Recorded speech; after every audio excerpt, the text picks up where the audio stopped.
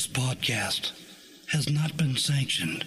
The battleground was Monday nights. 80. For a campaign of 83 consecutive weeks. 3. There was a clear winner in this historic war. Weeks. This is the story of that campaign. 83 weeks. 20 years later, the time has come for the whole truth. This is 83 Weeks with Eric Bischoff and Conrad Thompson.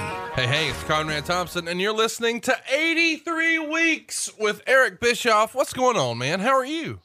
It's another day in paradise. I'm fabulous. I'm just fabulous. The man we're going to be talking about today, Brian Pillman. And there's so much meat on the bone in this episode. We're going to do our best to get it all in here, but I got to be honest, no promises. This is one of those episodes that could be like a holiday weekend. Let's get started, roughly from the beginning of when you first met Brian Pillman, because I believe the first time you would have met him would have been when you were working as an announcer in WCW. Is that right? Yeah, I think Brian started in WCW around 1989 or 1990, and I came in, a year or so after that. So, yeah, my first exposure was to Brian as, coming in as a C-Squad announcer and seeing him backstage, seeing him at different television events. I worked with him a little bit, did some interviews with him early on, but that was it. So that's what I want to talk about first. And we're really going to focus this entire episode on when you were really steering the ship and what your interaction was like. We'll specifically focus on 93 to 96, but you were both there before that. So when he's just a coworker, he's an in-ring performer. You're the Ken doll with the microphone. Chat me up. What was your relationship like? What was your perception of him as a human being? Looking back, I think my first, reaction to him or perception of him is he was a lighthearted guy. He was a fun guy to be around. I didn't spend a lot of time around him, and let me kind of paint a picture too, so people understand, the level of interaction that I had with a lot of people back then. I would only see talent. I would fly into Atlanta usually on a Sunday night from Minneapolis when I first started. So I was still living there then. And I would spend Monday, Tuesday, maybe part of Wednesday, and I'd usually fly back to Minneapolis on Wednesday night. So the only time I would see talent typically was on a Monday night, if we were at Center Stage or if we were doing a syndicated show, or sometimes on Monday night we would be in Center Stage. On Tuesday we would, travel to Anderson, South Carolina, or wherever, small markets around, in and around Atlanta that we could drive to very easily the next day and produce our syndicated shows. So I would see talent occasionally, or I would see talent usually, I should say, like, on a Monday, I may see talent. I work with some of those talents on Tuesday and maybe Wednesday. Occasionally, I would stay longer in the beginning and do some edit and market kind of promos, as they used to be called. And that was really more later on. But for the most part, I would only see talent on a very limited basis. And, when we got to a building, I usually came dressed with my makeup on. Center Stage was a really, really small venue. There was no room for anybody. So I would typically get dressed before I left, get in makeup before I left. So I wasn't in the locker room with anybody. I was just get there, get my work, figure out what I was going to do, go over my notes, and I would do interviews with different people. And that's usually when I got to get to know people. But it was on a very, very limited basis. Didn't hang out, didn't go to bars, didn't ride together. It was very, very limited early on. Well, just before you get the helm, things are changing with Bill Watts. That's to say the least, of course. And one of the things he changes is the attitude towards the actual presentation. We're pulling up the mats, nothing off the top rope anymore. And oh, by the way, we're not paying Brian Pillman all this money. He's too small. So now you're just a job guy, or you're going to take a pay cut. That's the rumor and innuendo. And that's the story we've all heard, is that he had an ironclad contract, as much as it could be ironclad, and it was for substantial money, somewhere in the range of north of $200,000 a year. And Watts didn't have plans to use him to that level. and was looking to cut all the talent's income that he could as a way to get WCW to turn a profit for the first time ever. Of course, that effort would prove to be unsuccessful, and you would be the guy to do that. But according to the legend, when he's offered the opportunity to get some wins on TV and be featured for less money or lay down and make less, he agrees to lay down and make less. This had to be something that people were at least talking about. When did you first hear that Brian Pillman, Bill Watts story? Actually, I think you said that wrong. I think when he was given the option of getting wins and make less, or not getting wins and making more, he made the decision to not get wins and make more. Yeah. My apologies if I misspoke there. His exact quote was, "I want to be the highest paid jobber on the roster." Right.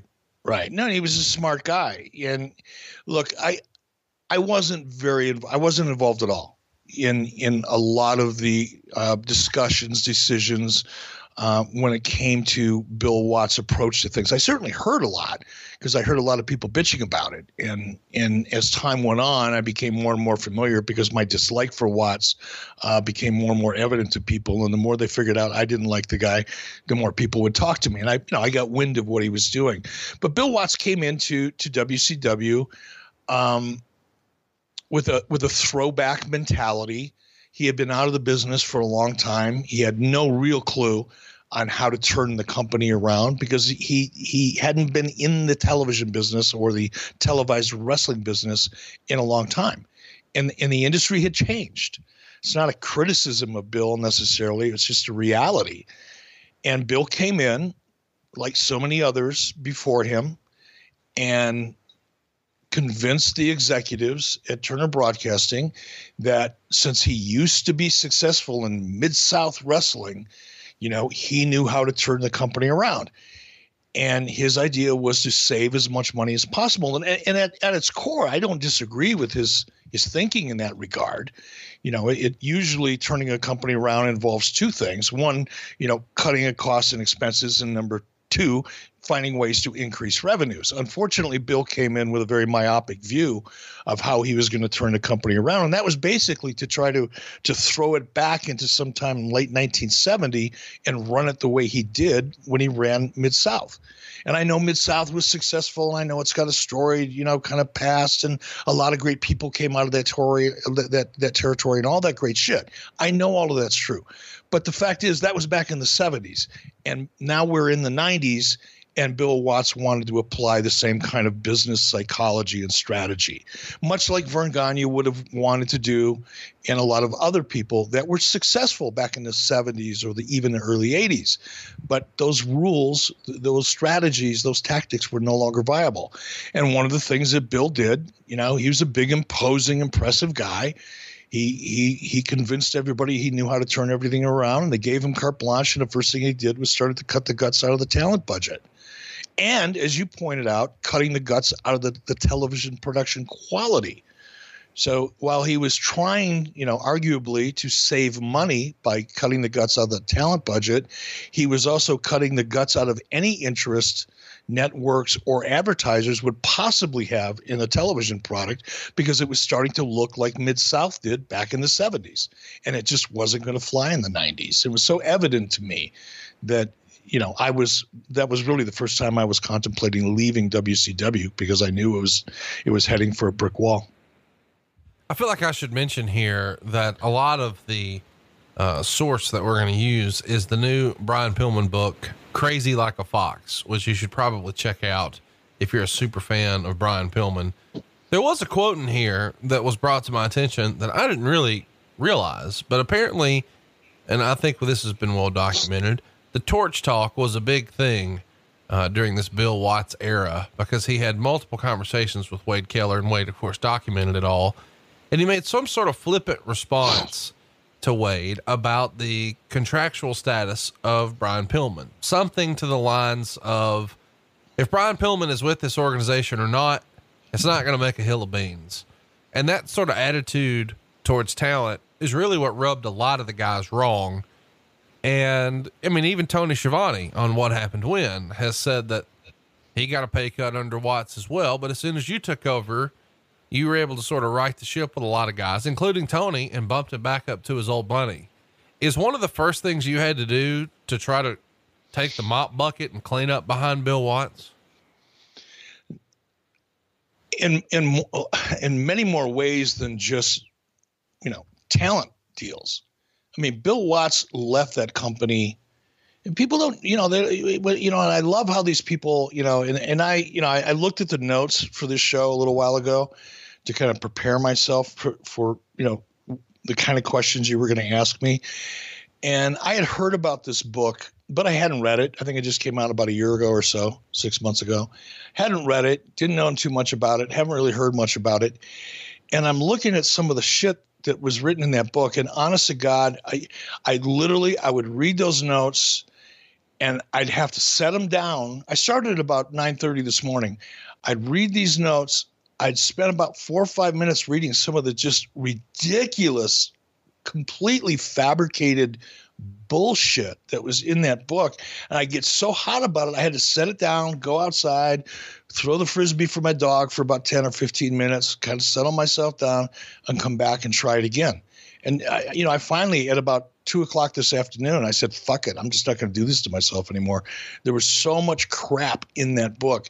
But what never ceases to amaze me is when people like Dave or this Jagoff that wrote this thing, when they supposedly have all these facts and they've done all of this research, what they're really doing is regurgitating each other's rumor and innuendo and positioning it as fact. That's what it really is. It's the same with Alvarez's book. It's the death of WCW. It's the same with this piece of shit. I would discourage anybody from wasting it. I would not buy this book. If you want to read this book, if you want to buy this book to really learn something, do not buy that book, because what you're learning is complete fabricated bullshit. It's entertaining based on what, the little bit of it that I read in the notes. If you want to buy it to be entertained, by all means, drop a couple bucks. But if you want to read it to have a better understanding, save your money. It's really bad.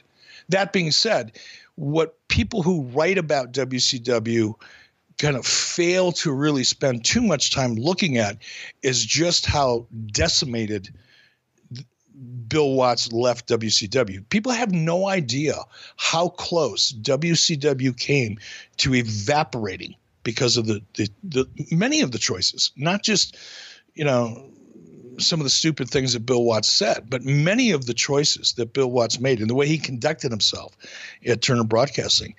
Ted Turner was literally reaching for the plug to unplug WCW from life support. He came within.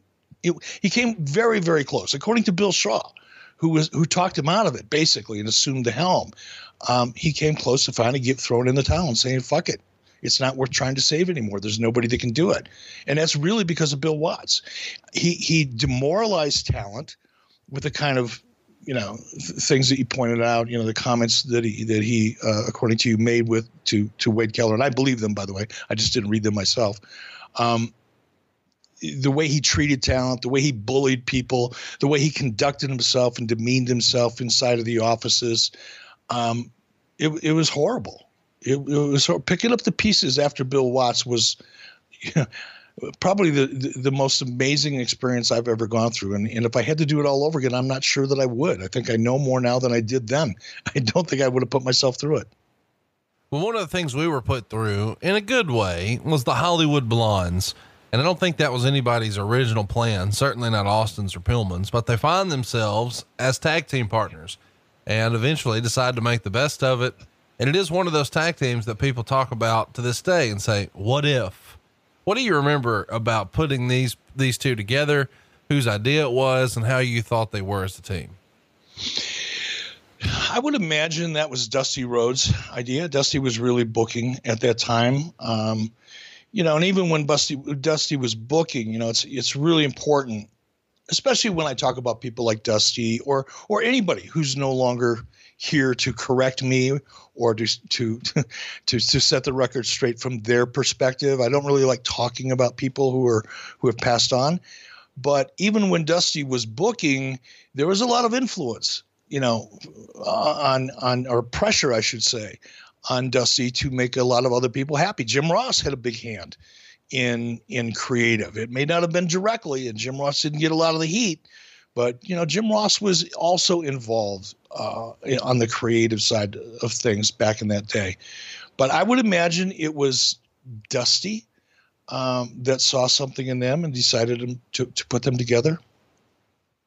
So allegedly Raven is the person who suggests the name, and they work out all the little details, the necklaces, the vests, the trunks, the boots, the rolling the camera on the way to the ring, and they catch fire and quickly become, among smart fans, one of the very favorite tag teams. What did you think of the actual tag team? I mean, some of this is happening before you're in control, and some of it is once you sort of have the helm. What did you think of the presentation, and what did you think the upside could be? Or did you think these are two single stars that have really been miscast here as tag guys? No, I didn't think that. When they first became a team, I wasn't in control of anything. But I enjoyed them. I mean, I enjoyed Brian. I liked being, as I said earlier, when we started the show, when I first met Brian, I thought him to be a very funny, entertaining guy with an amazing sense of humor. He's very charismatic. He had a great look for television. He was amazingly athletic. And I thought very highly of him as a fan, and a coworker. That was my opinion of him. Steve was a little more quiet back then. He certainly wasn't the Stone Cold Steve character, we came to know decades later, but, Steve was, how would I describe Steve? I wouldn't have described him this way back then because I was too green to use the terminology, but Steve, in retrospect at that time, I think I would have categorized as a very solid hand, a very durable, tough, believable character, which I've always liked, even as a fan, in AWA. But he didn't have quite the pizzazz and the pop that Pillman did. But what made them work together, in my opinion, back then, was they were contrasting personalities. That's what made it work, is because they weren't exactly alike. And it was almost, Steve was almost the fish out of water doing the Hollywood blonde gimmick. And you could tell he was having a blast doing it, but it didn't come as naturally for him, I think, as it did for Brian, because Brian was just naturally, at that point at least, more charismatic, or was perhaps more comfortable with that type of a character and putting himself out there in such a humor, a funny way. It was a comedic role to a certain degree. It was funny. Well, yeah, I mean, I think everybody really enjoyed their run. But not everybody maybe had the same vision for it, because I know these guys were really reluctant to get started, but once they were doing it, man, they're off to the races and they're having a lot of fun. And allegedly Brian gets a little too into it, and allegedly a doctor's visit. This is all from the book that you've brought in a great question. So I'm going to say the word allegedly a lot. Says that maybe he's an alcoholic and he needs to pump the brakes. When you were in control, when you were running WCW, did you notice any sort of substance situations that maybe were taking a hold of Brian Pillman? I mean, we know what's going to happen with the Humvee and, the painkillers and obviously what happened with the end of his life. But here in, the early days when you're taking over, 93, 94, do you ever notice anything's maybe amiss with Brian with regard to substances? Sure. I mean, I saw it long before that. Well, not long before that, but I saw it before that when I was announcing, and I'm not going to go into specific detail because it involves two people who are not here to defend themselves or clarify my misperception. But I remember one night, spending a little time with both Tom Zink and Brian. I think we were in Germany. And I just, I've seen a lot of stuff. I've been around a lot of stuff, and I can usually, just look the other way or go about my business. But, it was so bad that I wanted to make sure I wasn't anywhere. I didn't want to be in the same building. So, I was well aware Brian partied hard. So did a lot of people. But Brian he took it to a whole new level. Okay. Fair enough. I feel like, there's probably an opportunity for us to circle back and spend more time talking about the Hollywood Blonde sometime. But before we sort of skip ahead to when we shift out of the Hollywood Blondes, I do want to talk about the famous interactions they had with the Flair for the Gold and the feud he had with both Arn and Rick. They do the spoofs. They have Brian dressed up in a wig and a robe. Pretty hilarious stuff. What'd you think of this? Again, I thought it was amazing. I mean, it was from a performance point of view. Now, as you know, I wasn't a producer then. I was a talent then, and I guess an executive, 93, 94. But as a producer now, when I look back at I looked it up. I knew we were going to be talking about this week, so I wanted to go back and refresh my memory and look at some of this content as opposed to just trying to remember it off the top of my head. And I go back and I look at that stuff, especially knowing how it was produced and what little preparation and pre-production went into it. Just knowing those guys were improvising 80% of it or more in some cases, and the level of entertainment that was in, some of the segments was just really impressive. What's up, everyone? It's Reality Steve, your number one source for all things Bachelor Nation and reality TV. Every day, I'm giving you the behind-the-scenes juice and your info on all your Bachelor Nation stories, and also interviewing some of your favorite reality stars. My name has been synonymous with spoilers, but I'm so much more than that. Give me a listen. The Reality Steve Podcast, part of the Believe Network. Just search BLEAV on YouTube or wherever you listen. Yeah, I mean, it's fun stuff. If you haven't seen it, you need to go watch it. And the gist of this is they're calling it a Flair for the Old, and they're spoofing that these guys are ancient. And what's awesome with this is I think Rick's like 40 something and Arn's 30 something. I think Arn might even be like 34. So clearly not ancient, but hilarious stuff here from two young upstarts. And what's really interesting, Conrad? I don't mean to cut you off. But first of all, age is relative, right? Absolutely. To young guys coming up who are in their mid 20s or late 20s, and you got a guy like Ric Flair who's in his early to mid 40s. Fuck, he's old. He should retire. He shouldn't be in the ring. He's got my spot. He's taken my, these old guys are hanging on for dear life. And some of those guys, that were in their 20s and, late 20s, maybe even early 30s, are still doing the same thing today.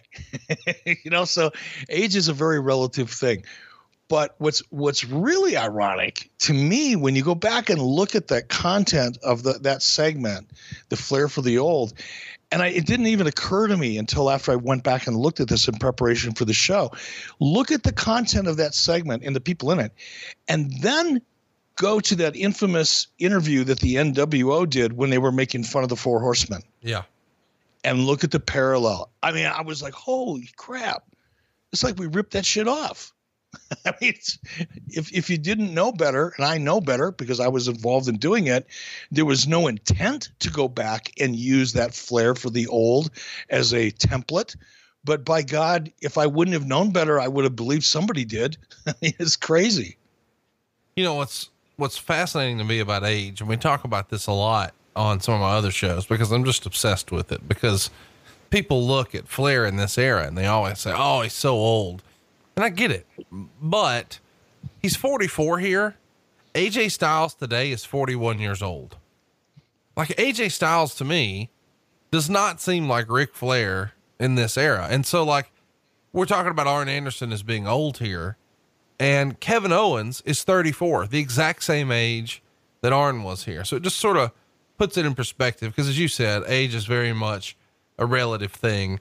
Obviously, the matches these guys are having are being very well received. Lots of people think that this is going to be a really big deal for both of their careers and for a tag team division that honestly has not been the same without the Steiner brothers, who had bounced over to the WWF. Talk to me a little bit about how the decision comes to be to say, you know what, let's split these guys up. Let's do something different. Here's, again, to put the picture into its proper context, one would have to go back and look at whatever. I'm assuming this is 93 here. We're That's in. right. Yeah. Towards the end of 93 is when it goes down. Okay. So I was the executive producer at that time. I wasn't an executive vice president. I wasn't a senior vice president. I had no control or direct responsibility, I should say, for wrestling operations, which meant it wasn't my budget. I didn't make the decisions. I didn't decide who got raises or who got cut. That was an entirely different side of the company. Bob Dew, if I have my timing right, Bob Dew was the executive vice president of the company, and wrestling operations and the arena side of the business and the marketing side of the business reported to Bob. As the executive producer, I wasn't even a VP at that point. As the executive producer, the television production side of the business reported to me, and that budget was my responsibility. Now, where there was some crossover occasionally, and it was mild, okay, is when some of those decisions had to be made with regard to talent and saving money or managing the talent budget. There were times when I would be consulted. Eric, what do you think? What's your opinion of this guy or that guy? But it was I don't want to say it was a courtesy consultation, but it wasn't much more than that. But we were both sides of the business, the wrestling operations side, Bob Dew's side of the business, and my side, if you want to look at it that way, the television production side. The one thing we were both focused on was saving money, because in 93, it was still hemorrhaging massive amounts of cash. And there was a constant from day one, the day I walked through the door as an executive producer, there was a constant pressure on all of us to try to find ways to save as much money as we possibly could. It was one of the primary mandates that I got when I was hired as an executive producer. And it was a very loud and clear mandate from Bill Shaw to the rest of the company as well. So there was a constant pressure. And what happened, I think, with Brian and Steve wasn't so much of a booking decision about them being together as a tag team as it was a financial decision. And I can tell you this for sure. Later on, when I did have control over wrestling operations, probably 94, 95, whenever that was, I was not a big fan of tag team wrestling, not because I didn't like watching it as a fan, but from an economic point of view, if you look at a tag team match, especially one with two guys that are breaking 200 grand or close to it, and they're in the ring with people of equal value. Now you've got $1 million worth of talent for a 7-minute segment, right? Or an 8-minute segment. So from an economic point of view, to have, two high profile guys in a tag team match, and you start looking at the economics of it and you go, wait a minute. I could have two separate stories going on here and two separate segments, to fill my content requirements with for the same amount of money as I'm spending on one. And in order to have people of equal value or status with guys like Pillman and Austin at that time, you had to have other high dollar guys in the ring to tell stories with. So it limited what you could do in terms of your singles matches and your storytelling for all of the content that you had to fill. And put a real premium price tag on the talent that was involved in a 6 or 7 minute match or one match for a pay-per-view. And it just didn't make economic sense. And that was probably the reason. I know it was later on. And from what I can remember, my involvement in those discussions early on was, if we can't afford it, we can't afford it. Let's get a 2-for-1 here. If we've got two great guys with lots of talent, everybody agreed at the time they had lots of talent, it made a lot more sense from a purely business point of view for them to be singles than it did for them to be a tag team. So chat me up here, because it's in the book, and I know you've already brought into question the legitimacy of this, but allegedly Greg Gagne is the guy who sits the boys down and says, quote, "We're going to break up the team because, well, you're just not over." That can't be right. Right. I mean, you just explained that it was a mathematical situation. I get it. It's financial. Yeah. But here's the deal. Now I don't want to, I'll always be grateful and have a ton of respect for the Gagne family. You know, I still think about Vern Gagne on a regular basis. You know, and Greg was a good friend of mine for a long time when I was in AWA and shortly after. But Greg would say stupid shit. And Greg was never involved in the business side of the business. That's one of the things, again, now I just don't want to go off on these books and stupid shit that people have said and written over the years, because I get tired of hearing myself do it, to be quite honest with you. But so much of the shit that's out there comes from people that were never near the business side of the business. And in this case, it wasn't a writer that just said something stupid. It was Greg, if he said it. I don't know that he said it, but if he did say it, I can tell you for certain, Greg Gagne was never involved in 30 seconds of a discussion on the business side of WCW as to why decisions were made. And for Greg or for anyone to, you know, take a business decision that was made by the people in charge of managing that business and then communicate it to talent in a way that Greg was around the business for a long time. You don't just say to talent, well, we're going to break you up because, well, you know, you're just not over. I mean, I've never heard somebody say that before like that. No, but I could see Greg doing it. Greg was, especially then, and still is, to a degree, kind of bitter and resentful.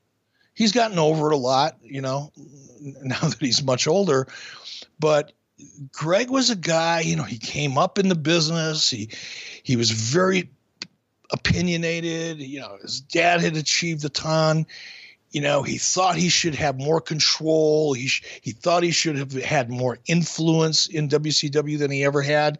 And quite frankly, the only reason he was there was, you know, I had respect for him. You know, Greg reminded me, and still does to this day, when I reflect back and remember Greg laying out a match.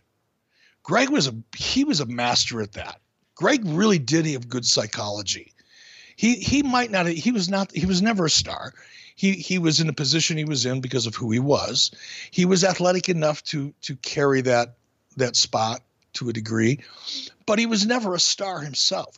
But that doesn't mean he didn't know how to do it, and he didn't know how to teach it. He could have been one of the great teachers if he could have lost his resentment for not having a higher position. And that would come through. It would come through in a lot of things that he said and did. It came through in a lot of different ways. And it came through at one point in such an obvious way that I fired him. As loyal as I was to Vern and to Greg at the time, and as grateful as I was to because I wouldn't have been in the position I was in if it not been for Vern and to a degree Greg. And then to have to fire the guy really hurt me, to have to do it. But that was just Greg. He couldn't just come in and be part of a team. He had to always try to put himself just a little bit up. He just tried to put himself just a little bit over. And sometimes he did it in very tactless ways. Can you give us an example? The straw that broke the camel's back, if you will? Well, the straw that broke the camel's back for me, the reason I fired him, is when he went behind me, you know, him and a couple other guys, one of whom was no longer with us, so I'm not going to mention his name, went behind my back and tried to convince Bill Shaw that they should be running the company and not me. And I got a phone call, and he said, Eric, do you know these people are working for you? And do you know what they just tried to do? And explained it, and I picked up, I was traveling. I think I was down I think I might've been in Orlando at a meeting for Disney. And I went to a payphone, on the property, and that was it.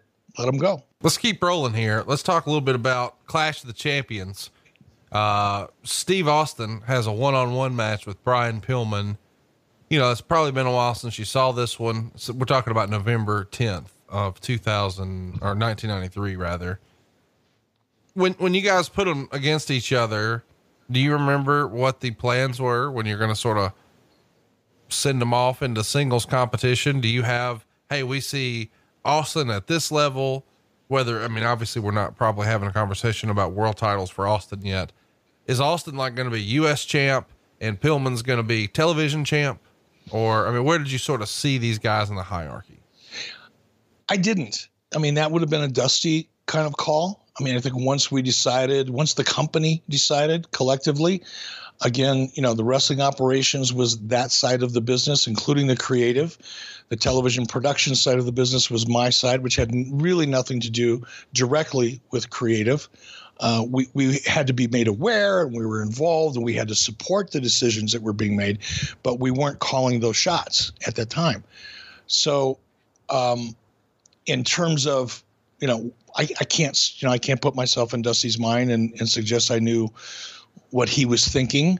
He and I certainly didn't have any conversations about it. And if we did, they don't stand out in my mind. But I think the decision was, look, here's two very talented guys. Obviously the Hollywood Blondes were over. We couldn't afford them as a tag team. Let's try to figure something out for them as singles. It's the best way I can answer that.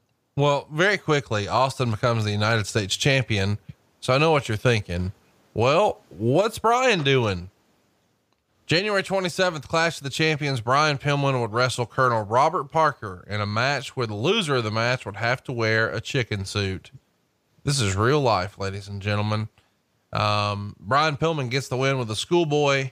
Meltzer would write, for what it was, this was better than expected. 2 stars. What'd you think? I hated that kind of shit then. I hate it even more now. It was so Memphis to me. Yeah, that's the word to describe it, man. Memphis. There was a lot of influence, again, on the creative side of things. And this is what people, they don't want to hear it because it doesn't fit the narrative. It doesn't fit the way they've been, educated or conditioned to believe the way things operated in WCW at the time.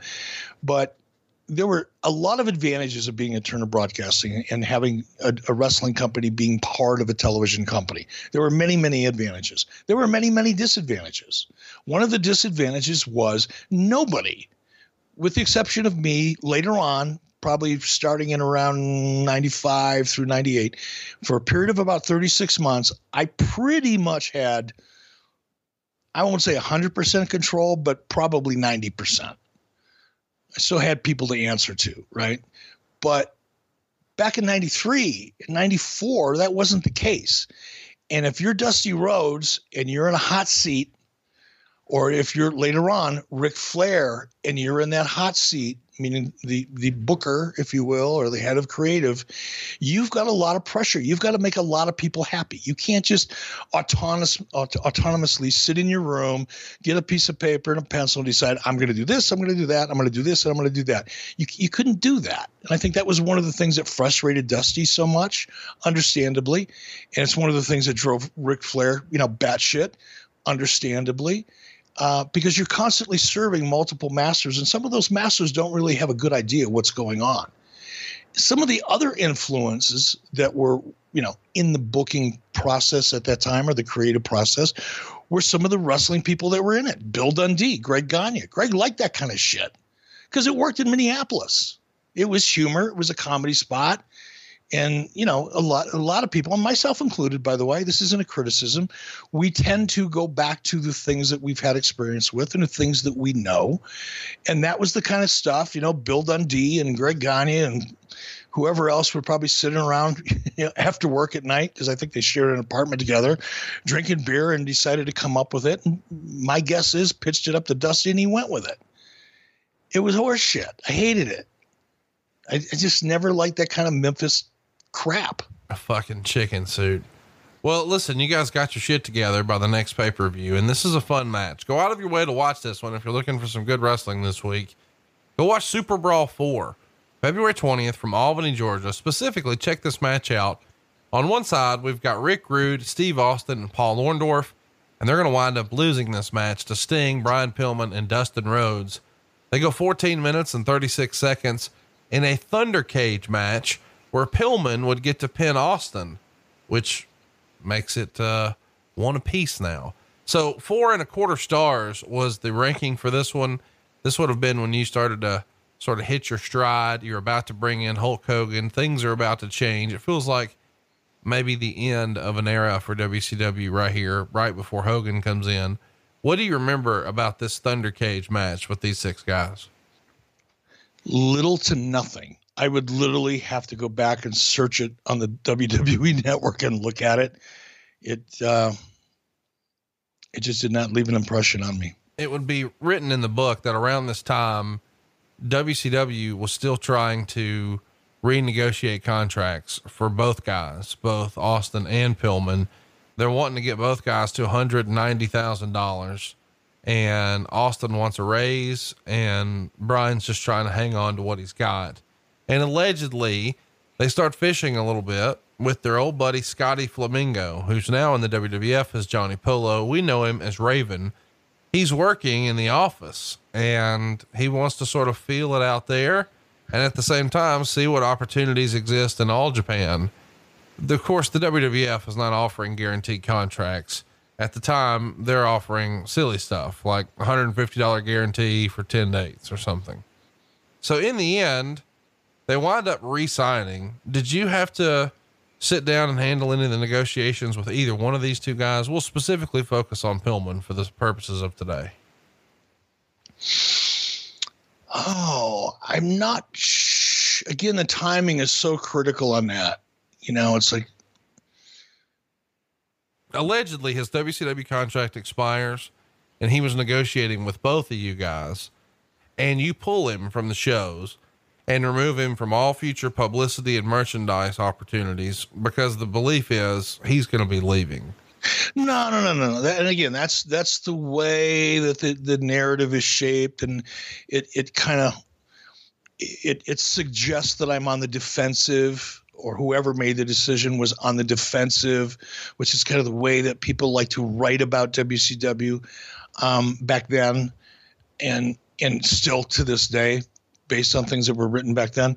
Here's the deal. If a guy's contract is up, he's not under contract, are you going to advertise him? Of course not. Are you going to promote him? Of course not. Are you going to put resources behind him? No. What the fuck are you going to do? You're going to put him on ice until you figure out what you're going to do with him. That's all it was. If his contract was up, and I'm assuming, you know, if the reporting is accurate, because I can't recall if you know the exact day that his contract came up, or the timing of his renegotiation, but I can assure you that if a decision was made to pull a guy off of TV and quit promoting him and advertising him, it was because his contract was up, and it was just good business sense. Not because we were afraid he was going to go to the WWF. Allegedly, there's supposed to be a title match here for the television title with Brian Pillman and Lord Steven Regal at Spring Stampede. And even just a few days prior to the event, on as late as Thursday, it would be written, Pillman is going to be replaced by Patriot in that match. But just before the deal goes down, the actual pay-per-view, you managed to put a deal together in time for Spring Stampede 94, which is a hysterically awesome show. I say that because I think so many people sort of sleep on WCW 94 and just write it all off as Hulk Hogan stuff. And it's like the new WWF. This match is incredible. It's Steve Regal and Brian Pillman, but this entire card is filled with stuff like that. You've got a rematch of Ricky Steamboat and Ric Flair. It's a great pay-per-view. Spring Stampede 94 is a sleeper. Goes down in the Rosemont in Chicago. Any sort of recollection of putting this deal together just before the pay-per-view, probably done the day of or the day before? It would have been my call. But I would have had a lot of influence by that time, as we were in, you know, starting in 93, I had no influence over talent, really. I can express an opinion, and I got invited to some of the meetings, as I discussed earlier. But by middle of 94, my voice started getting a little bit louder because I had been struggling from the time I took over, or the time I was made the executive producer, throughout 94 and certainly into 95. I had been fighting internally a lot with Bob Dew and some of the people on his side of the business when it came to economic issues. And you probably want to save that for another show, I'm assuming. But the louder my voice got in those meetings, the more sense Bill Shaw, believed I made, and my voice, I basically built myself a little bit larger platform. And I had always liked Brian from the day I met him as a talent to working with him as a talent, to watching him as a fan / talent. And at this point, I didn't want to lose Brian, and I thought he was worth keeping. I feel like we should mention here that this is the last time we would see Brian on a pay-per-view match or any major event like that for about a year. He wouldn't be on another Clash or anything like that. And around this same time, allegedly, ECW finally reaches a deal as a result of a settlement in a lawsuit where, and this is directly from Meltzer, Heyman had asked for Austin and Pillman to do some ECW dates. He wanted Brian to wrestle Sabu, but you guys turned down that request and instead send Arn Anderson and Bobby Eaton. Do you remember this Heyman settlement and sending Arn Anderson and Bobby Eaton to ECW for a one-off? No, I don't remember it. And it would have been my call, I don't think. If it's 94, I'm guessing Flair was booking back then. I have to go back and look at my notes because there was a transition there at a certain point. I wouldn't have made the call. Around the end of May, you guys flirt with the idea of having Brian turn heel again because Sherry is out scouting him for several matches, but the angle is essentially dropped and never followed up on, never even really discussed again. What was the idea there? Was the idea to, he didn't really need a mouthpiece. What would Sherry have added to Brian's overall presentation, in your opinion? In my opinion, a ton. Sherry was not just a mouthpiece. She was an amazing performer. She was a great character. She was nuts. Brian was a little crazy. It would have been a great combination. I think that the chemistry and just the contrast between them, I think they would have played off very well off of each other. In August, he winds up working a time limit draw with a young Triple H here in WCW, which probably didn't happen that many times. He finds himself working a lot of shows with Bobby Eaton and Lord Steven Regal. And then, I can't believe this is real life, in October 14th, 15th, and 16th, Brian Pillman lost to the fucking Honky Tonk Man. The book said, I remember WCW came out here, says Dave Meltzer.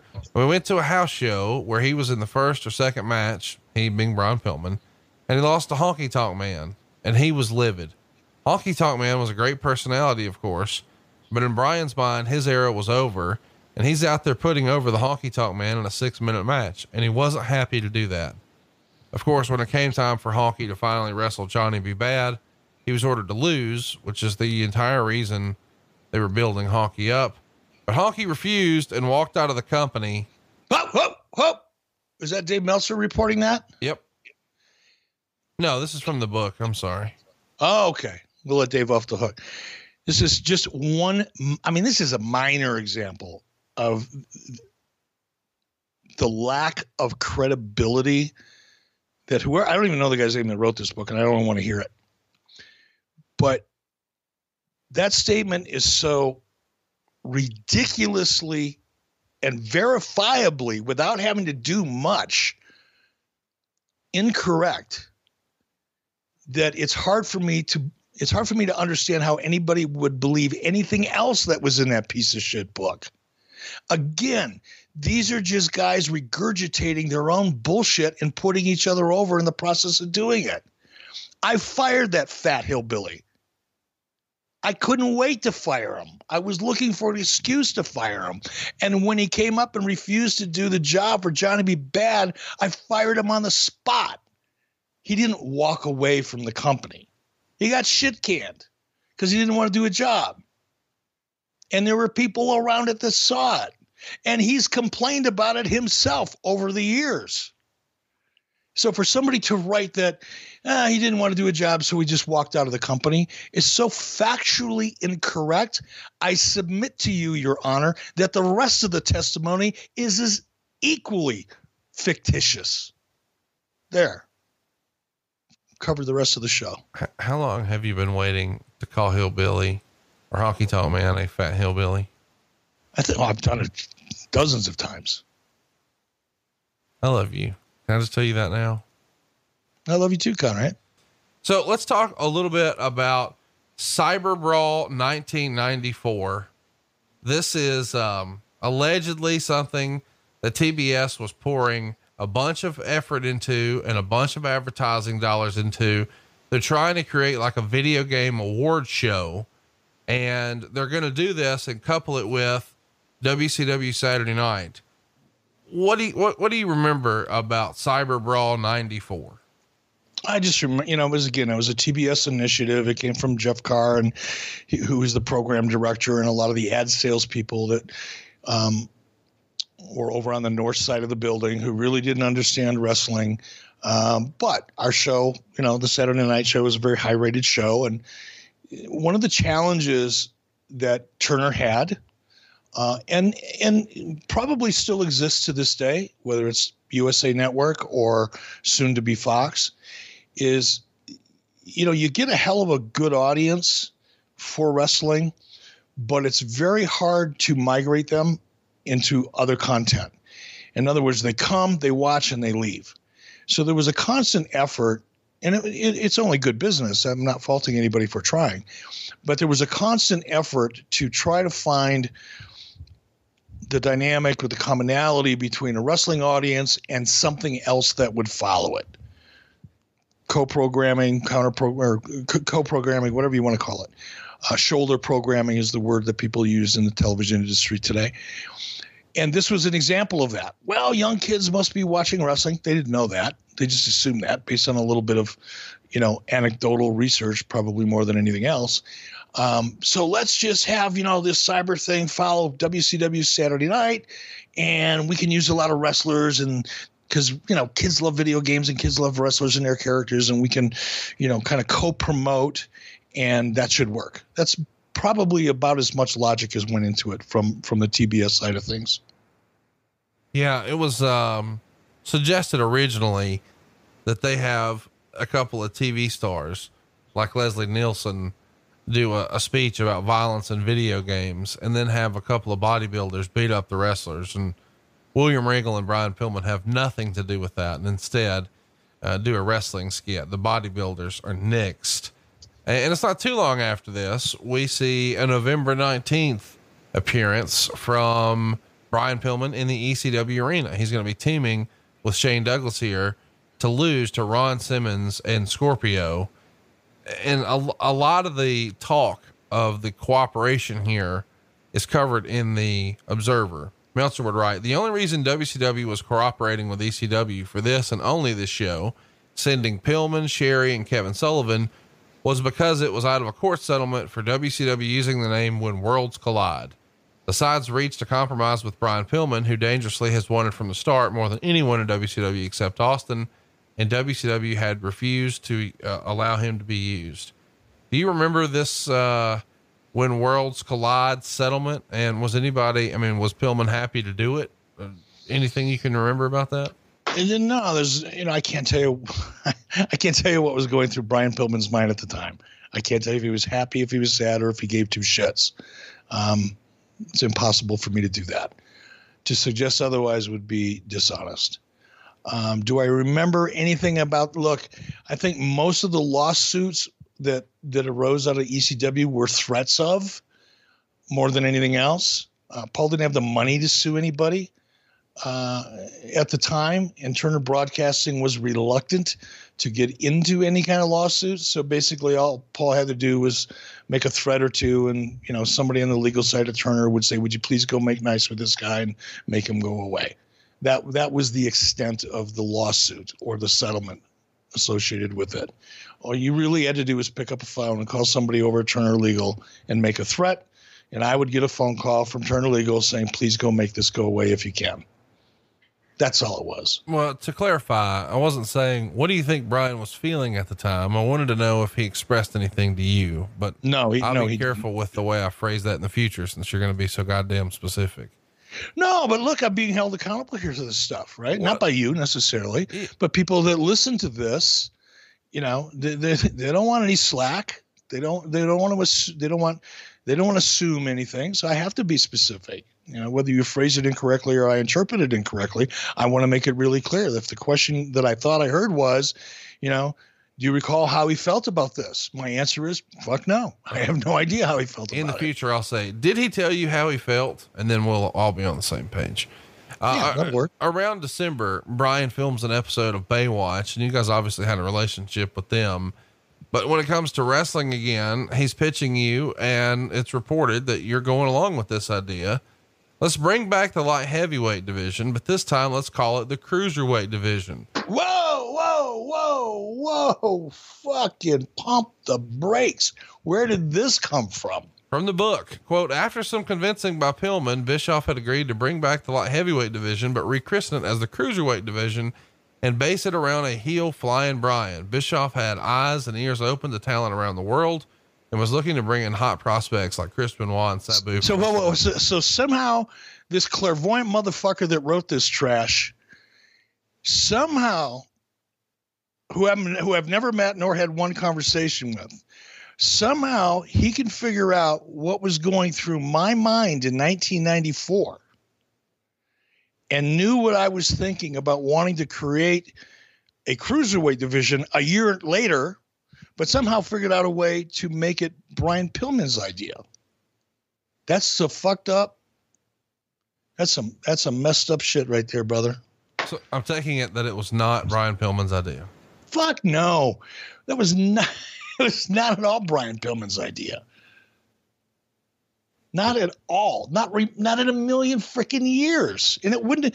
And by the way, the cruiserweight division or a lightweight division wasn't something that I would have entertained in 1994. I wouldn't have seen the need for it.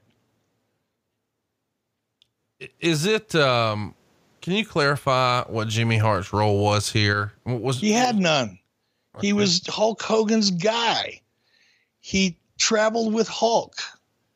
He came as part of the deal. Nothing against Jimmy. I love Jimmy Hart. He's a good man, and he's seen it all. He's been a part of it all. I'm not saying anything negative about Jimmy, but Jimmy came in with Hulk. He had no role other than to be Hulk's guy. Okie doke. Why was it, did this jackass who wrote this tripe suggest otherwise? Or No. Did Dave, or where did this come? It's the first time in a while I've heard anybody even suggest that Jimmy had a role in WCW in 1994. It suggested that Jimmy had a relationship that allowed Brian to get a shot with Baywatch. Maybe. Oh my God. Here's how that happened. Okay. Let me rephrase the question for you. Eric, out of curiosity, how did it come to pass that Brian Pillman got an opportunity to work on Baywatch? No, I'm going to be Eric. Well, Conrad, here's how that went down.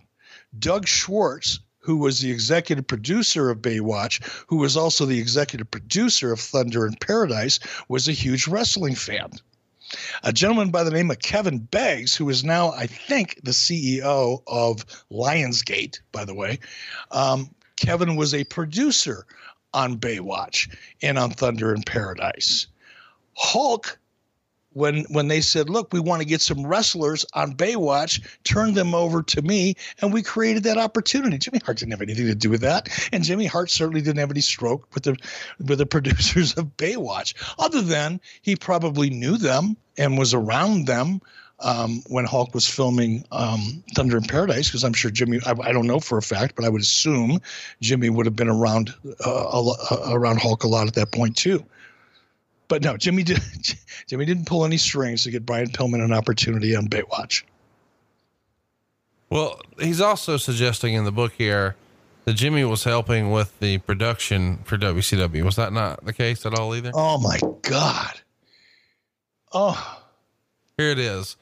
A close-up video feature was recorded of Brian going into Pillman's real-life background, and a series of squash match victories were taped for television. While Jimmy Hart was gung-ho on the new Brian Pillman, others got cold feet. The first match that saw Pillman go by his new name of California Brian was taped for the WCW Saturday Night Show against George South, was redubbed to remove the name and stick with Flying Brian. When Jimmy, I'm going to try really hard because I do like Jimmy. And it's not Jimmy's fault. This asshole wrote such ridiculous shit. So I'm going to be careful how I characterize this. Jimmy came in to WCW with Hulk in 94. All right. Jimmy's job was to make sure Hulk's rooms were booked properly. Hulk had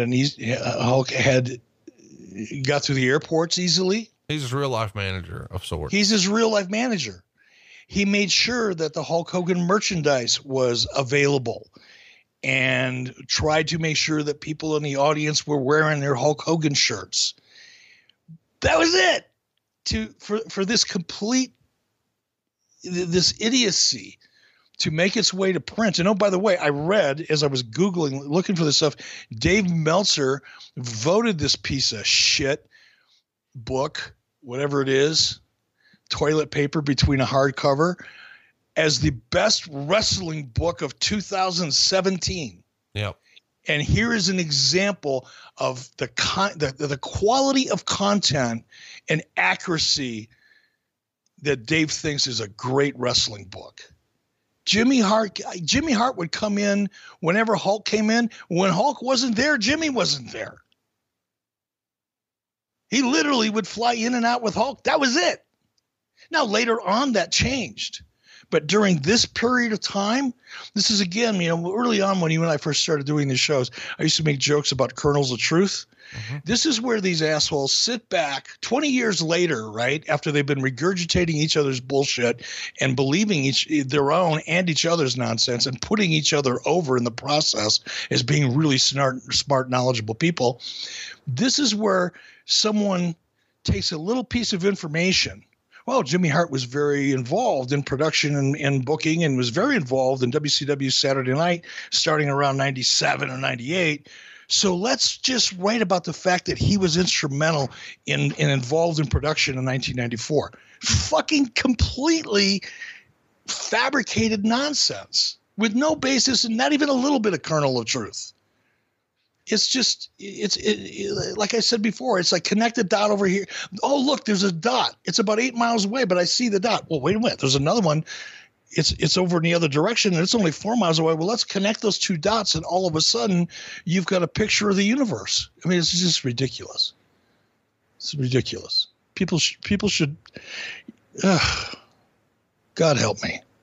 At this stage of my life, I try not to get upset. I really don't. It doesn't pay to get upset.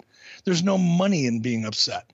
So I try really hard not to be. But when I hear this kind of lies and fabrication and bullshit, and I read how these guys are putting each other over, and Dave awarded her the Wrestling Observer Book of the Year for 2017, stick that book up your ass because that's where it belongs. I'm done. Okay. Let's, yeah, I don't know what else I can even follow up with here because now I'm starting to wonder about any of this stuff. Well, you should be wondering about any of it, for God's sake. It doesn't even make any sense. All you have to do is think about it for 5 minutes. There's nobody on the planet that would have suggested for a fucking minute that Jimmy Hart was involved in production and calling those kind of shots in 1994. Not for a minute. Not one person that had ever stepped foot within a mile of a WCW production that could have never crossed their mind, but yet this jackass writes it and Meltzer puts it over. Are you kidding me? You should question it. Hopefully, if we achieve nothing else in our time together on this wonderful Sunday afternoon, we've achieved that. So let's talk about, and there'll be lots of time for us to talk more about the Blondes, because you were allegedly playing hokey pokey with the idea of putting them back together. If you believe what's in the newsletters, what's in the books, and what's in the magazines. I mean, even the old WCW magazine suggested that, hey, maybe the Blondes are getting back together. We didn't print the truth in the magazine. I'm not suggesting that you My did. God. It wasn't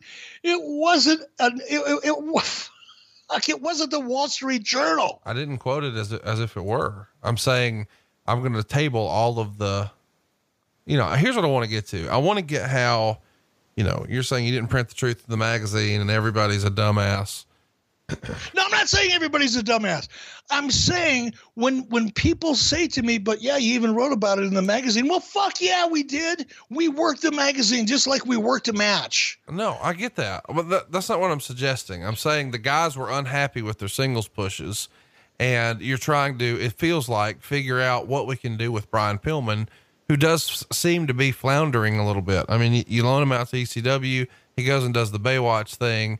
You're saying this resurgence of the cruiserweight thing, not really his idea, but we don't really know what the plan is. And it didn't happen, by the way. I know, nor did it even happen. Let's not forget that. But what did happen, you don't recall. So I'm trying to I can't recall it if it didn't happen, motherfucker. Come on. Then what can you recall that did happen? You see, that's my challenge with this show sometimes, is I've given the task of turning chicken shit into chicken salad. And then whenever there's any sort of error that anybody else has, you can't wait to poke holes in it and say, that's not what happened. But then when I press on what did happen, you're like, I don't recall. So what do you want to know? Ask, what is it that you would like to know happened? I'm trying to paint a picture where you don't really know exactly what to do with him now that the tag team has been split. He's about to have a lot of personal stuff pop off. His ex-wife, and there's some visitation issues. We've addressed that maybe he has some substance stuff going on. He's going to be a little frantic with a situation with the mother of his children. And there's lots of domestic stuff going on. There's a DUI. He spends the night in jail. His life starts to spiral a little bit here, first professionally, but now personally. And eventually the roots of this loose cannon character and persona are going to be born. And that's what I wanted to sort of transition to here. What can you tell us about what you knew of his out of the ring, non-kayfabe, real life family and substance, just real life shit coming his way?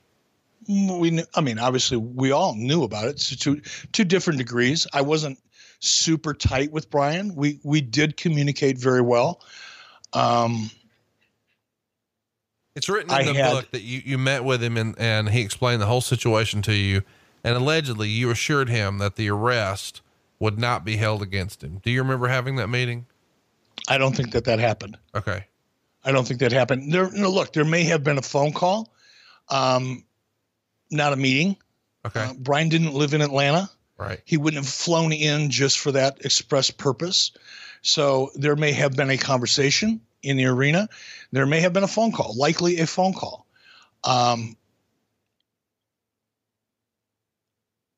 I can imagine that I would have said at that point, don't worry about it. We'll figure it out. I wouldn't have made a commitment at that point. Look, here's why it's hard for me. I mean, you have your frustration with the show, and so do I. When I'm asked a question, a very specific question, did you have a conversation with, and I'm not knocking the way you asked the question, by the way. I'm just trying to describe why sometimes it's so very hard to explain in detail without just saying, hey, I don't know. So many of these questions come in a very uninformed way or misinformed way. In other words, you're reading something that was written in a book by a guy who I think we clearly, well, at least I'm convinced, doesn't know what the fuck he's talking about and was making shit up. And I'm asked to respond to a specific quote in that book. Now, there may be some truth to that. Did I know? The question from you was, did I know that Brian was having all these troubles and all these problems? Did I know he had a drug problem, as I suggested earlier in the show? Yes, I knew that. Did I know that he drank too much? Yes, and clearly I knew that. Did I know that he was having a lot of personal problems? Yes, he and I talked about that on the phone. You know, we didn't hang out together. We didn't have that kind of a relationship. But I was well aware of it, if that's the question. Do I recall telling him that getting arrested for a DUI was something that he didn't have to worry about? No, I don't remember that. Can I suggest to you in all honesty and clarity that with a guy who is under contract, unless it was something that was pretty fucking horrible, and a DUI wouldn't have fallen under that category, we wouldn't have been able to fire him for getting a DUI. Christ, we would have had to fire half the company, including the executives that worked there. Well, he he kind of flips out over his wife not handling their daughter the way she should have. Allegedly, she was supposed to pick her up and then doesn't. So then he goes out looking for her. Eventually, she's found days later. This is all drug related. She's not dead, but it's not going the way Brian would have liked. And he's very upset by all of this and winds up sort of acting out. The police get involved. And before you know it, he has to take a breathalyzer test. He gets a DUI. He's charged with illegal drug possession, but it turns out that it was just an anti-inflammatory tablet, but it wasn't marked. It wasn't in their accurate pill bottle. So they just charged him with that too. Ultimately, that winds up not being as big of a deal, but it is, it sets the, as you like to say, tone and tenor for what's about to happen, in the future. He's back on pay-per-view for the Great American Bash 1995. Alex Wright beats him. That tells you where his wrestling career is going, I guess. 3 3/4 stars is what Meltzer would give it. And it's been a while since he's been here, on pay-per-view, like a year absence here away from pay-per-view, which shows you that there's really just not a lot to work with. One of the things that wait. No, it doesn't just show you that. It doesn't just show you that. Put yourself in Vince McMahon's shoes, or my shoes at that time, or Ric Flair's shoes, who was booking at that time, I believe. Eric, you don't even know what I was referencing for you to respond. No, but you just made the statement. I said, you just made the statement. There was obviously, nothing for him. No. I said, there's not a lot to work with. I'm talking about us doing a show about a guy who wasn't on pay-per-view for a whole year. So it's hard. Right. It's hard for me to say, oh, he had this big match at this pay-per-view. He wasn't fucking on. For a whole year. He wasn't. But the guy was having, as we've just detailed in great length, he was having a massive amount of problems at that time. Why would anybody put a guy who was having those kind of problems in a big match and put a lot of resources? Get off your heels, motherfucker. I'm not talking about what you didn't do with him. I'm saying me and you right now don't have a lot to talk about for his in-ring stuff because he wasn't on pay-per-view. I'm not saying you didn't have anything for him. I'm not criticizing you for that. Clearly the guy's got his fucking life spiraling and circling the drain at this point. I'm trying to say, as far as in ring, fucking get in there and let Alex Wright beat your ass on pay-per-view. And that's the first time we've seen you in a year. That's all we can talk about because he didn't do anything for the last year. Not you didn't do anything with him. Me and you right now, we don't have a lot to talk about there. Here's what we can talk about. He was on the phone all the time with your best friend, Dave Meltzer. And he's putting over, when he's over in Japan in June, this is June of 95, through July, he's wrestling Black Tiger and Wild Pegasus. We know them as Chris Benoit and Eddie Guerrero. When Brian comes back, is he putting over Black Tiger and Wild Pegasus as much as everybody else was? Not to me. I was getting a lot of, I was dealing with Brad Ringens was the guy that I communicated with about New Japan. He was kind of like the American agent. Brad was very high on them. Masa Saito and I would talk. Masa was very high on them. We've talked about this before as it relates to the eventual launch of the cruiserweight division, but Brian didn't have that type of conversation with me. We just didn't talk about that.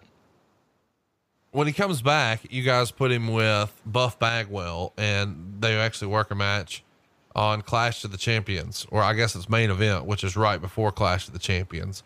It gets 3 stars in the Observer. And this is one of the first shows where Kevin Sullivan has taken over the lead as booker instead of Ric Flair.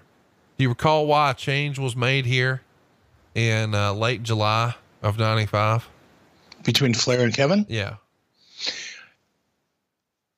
Rick was in an impossible situation in that he had so much focus on himself because he was Ric Flair, the character. Sure. And there was so much emphasis on him to be the booker and to be the star of the show is an impossible situation for anybody. And, you probably know Rick as well or better than I do at this point. I'm sure you know much better than I do at this point. Back then, I can say my opinion of Ric Flair is he didn't want anybody mad at him. You can't be in that seat and not have heat. Right. On any given night, if there's 24 guys on the card, 12 of them are going to love you and 12 of them are going to hate you. And Ric Flair was not the type of guy that wanted any heat with anybody. And you can only imagine the amount of heat that he was under in 1994 when he's helped me. Really, Rick is as or more responsible in many ways of getting Hogan into WCW than I was. I was able to manage it from the financial side of the equation. Rick was the only person that could give Hulk confidence on the creative side. So you can only imagine the pressure that he was under when he was responsible for bringing Hulk Hogan, at least partially, into the company. And now he's booked with Hulk Hogan. And by the way, all of the talent underneath were all pissed off that Hulk Hogan was coming in because they all knew that the spotlight was going to be on him. So that created a tremendous amount of personal pressure on Rick, and he knew he couldn't handle it, and so did I. So the change was made. Let's talk about the proposed match with Ric Flair and Brian Pillman. Supposedly the plan here on WCW Pro in early August was that Pillman was going to win by forfeit because Arn and Flair get into an argument in the dressing room and Flair just walked out. And that obviously gets a win, wink, wink, for Brian, but really it's telling a great story with Rick and Arn that a lot of people sleep on. That Fall Brawl 95 match is something that has got to be a highlight in Arn's career. But behind the scenes, Brian's looking to change his style up a little bit. And in his conversations with Dave Meltzer, he would tell him that he knew he couldn't keep doing the Flying Brian thing. His body was not going to let him. He had a lot of back problems and he was looking for something else. And he winds up being in a prime spot when you guys debut Nitro, because you go back to a famous match that a lot of us really love from one of the early Super Brawls. You get Brian Pillman in the ring with Jushin Liger. That's a pretty cool deal. And that happened on September 4th, 1995. Pillman gets the nod. What was the thinking in putting this match together? I guess it's 3 years after the original. Is that right? Yeah. This is where it gets a little easier for me to talk about creative decisions, because by this time I was more involved, not exclusively, but more involved. And one of the things leading up to Nitro, when Ted basically threw that on my lap and said, go head to head with WWF on USA Network. I've said this before. I won't go into great detail here. I knew I had to do something different. I knew I couldn't be WWF light. I knew I couldn't survive if I tried to be better than the WWF at what the WWF did. I knew I had to be different than the WWF. And if you go back and you look at the WWF product, during that same period of time, they didn't have a lot of international vibe to them. They didn't present a lot of the kind of fast-paced international action that I knew back then that I liked. By this time, I had been working more closely with the Japanese. By this time, I was more determined than ever. Not determined. I was more convinced than ever that if Nitro was going to be successful, it had to present the product that was so much different than what was on the WWF.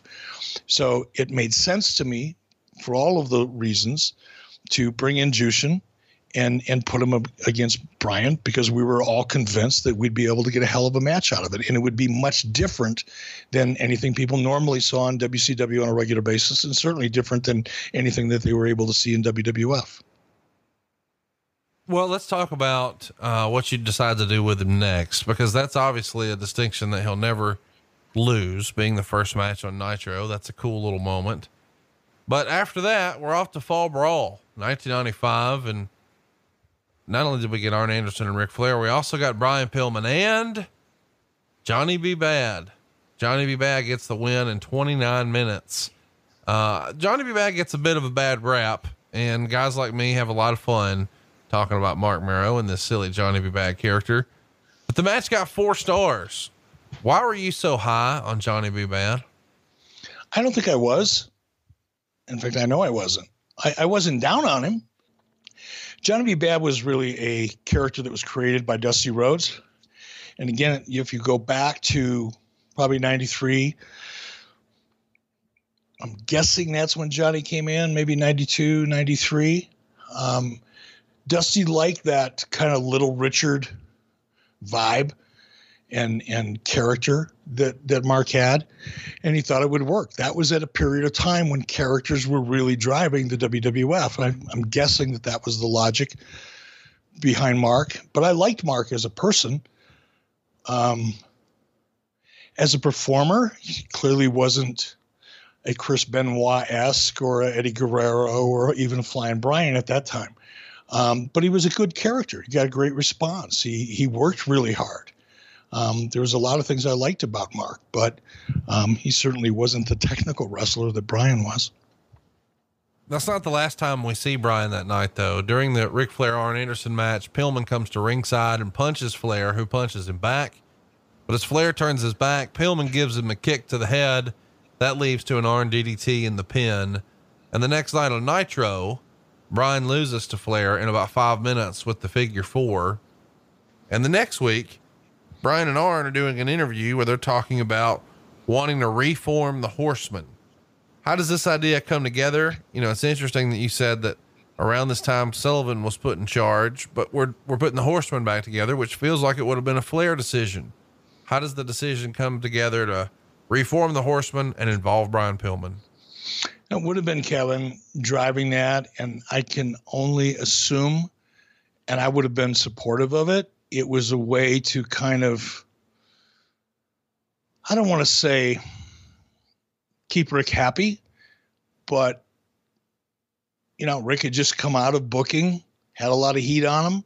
Kevin was trying to probably get along as best as he could and make things right again and get everybody back on the same page and do his job. I don't know. It's a question that maybe Kevin and I can answer together.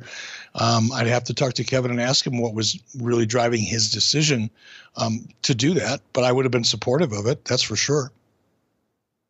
So this is all going pretty well here in September, but in October, things personally take a bad turn for Brian. Apparently his ex-girlfriend, Rochelle, who he had the baby with, had lost custody of the child to Brian and called Brian distraught. She had had addiction issues and decides life's become too difficult and shoots herself in the head while she's on the phone with Brian Pillman. I can't imagine what that's like. But not only did it happen, it happened while he was at Joey Mag's house. Is anybody in the back talking about this? This is maybe the most crazy thing you could hear about.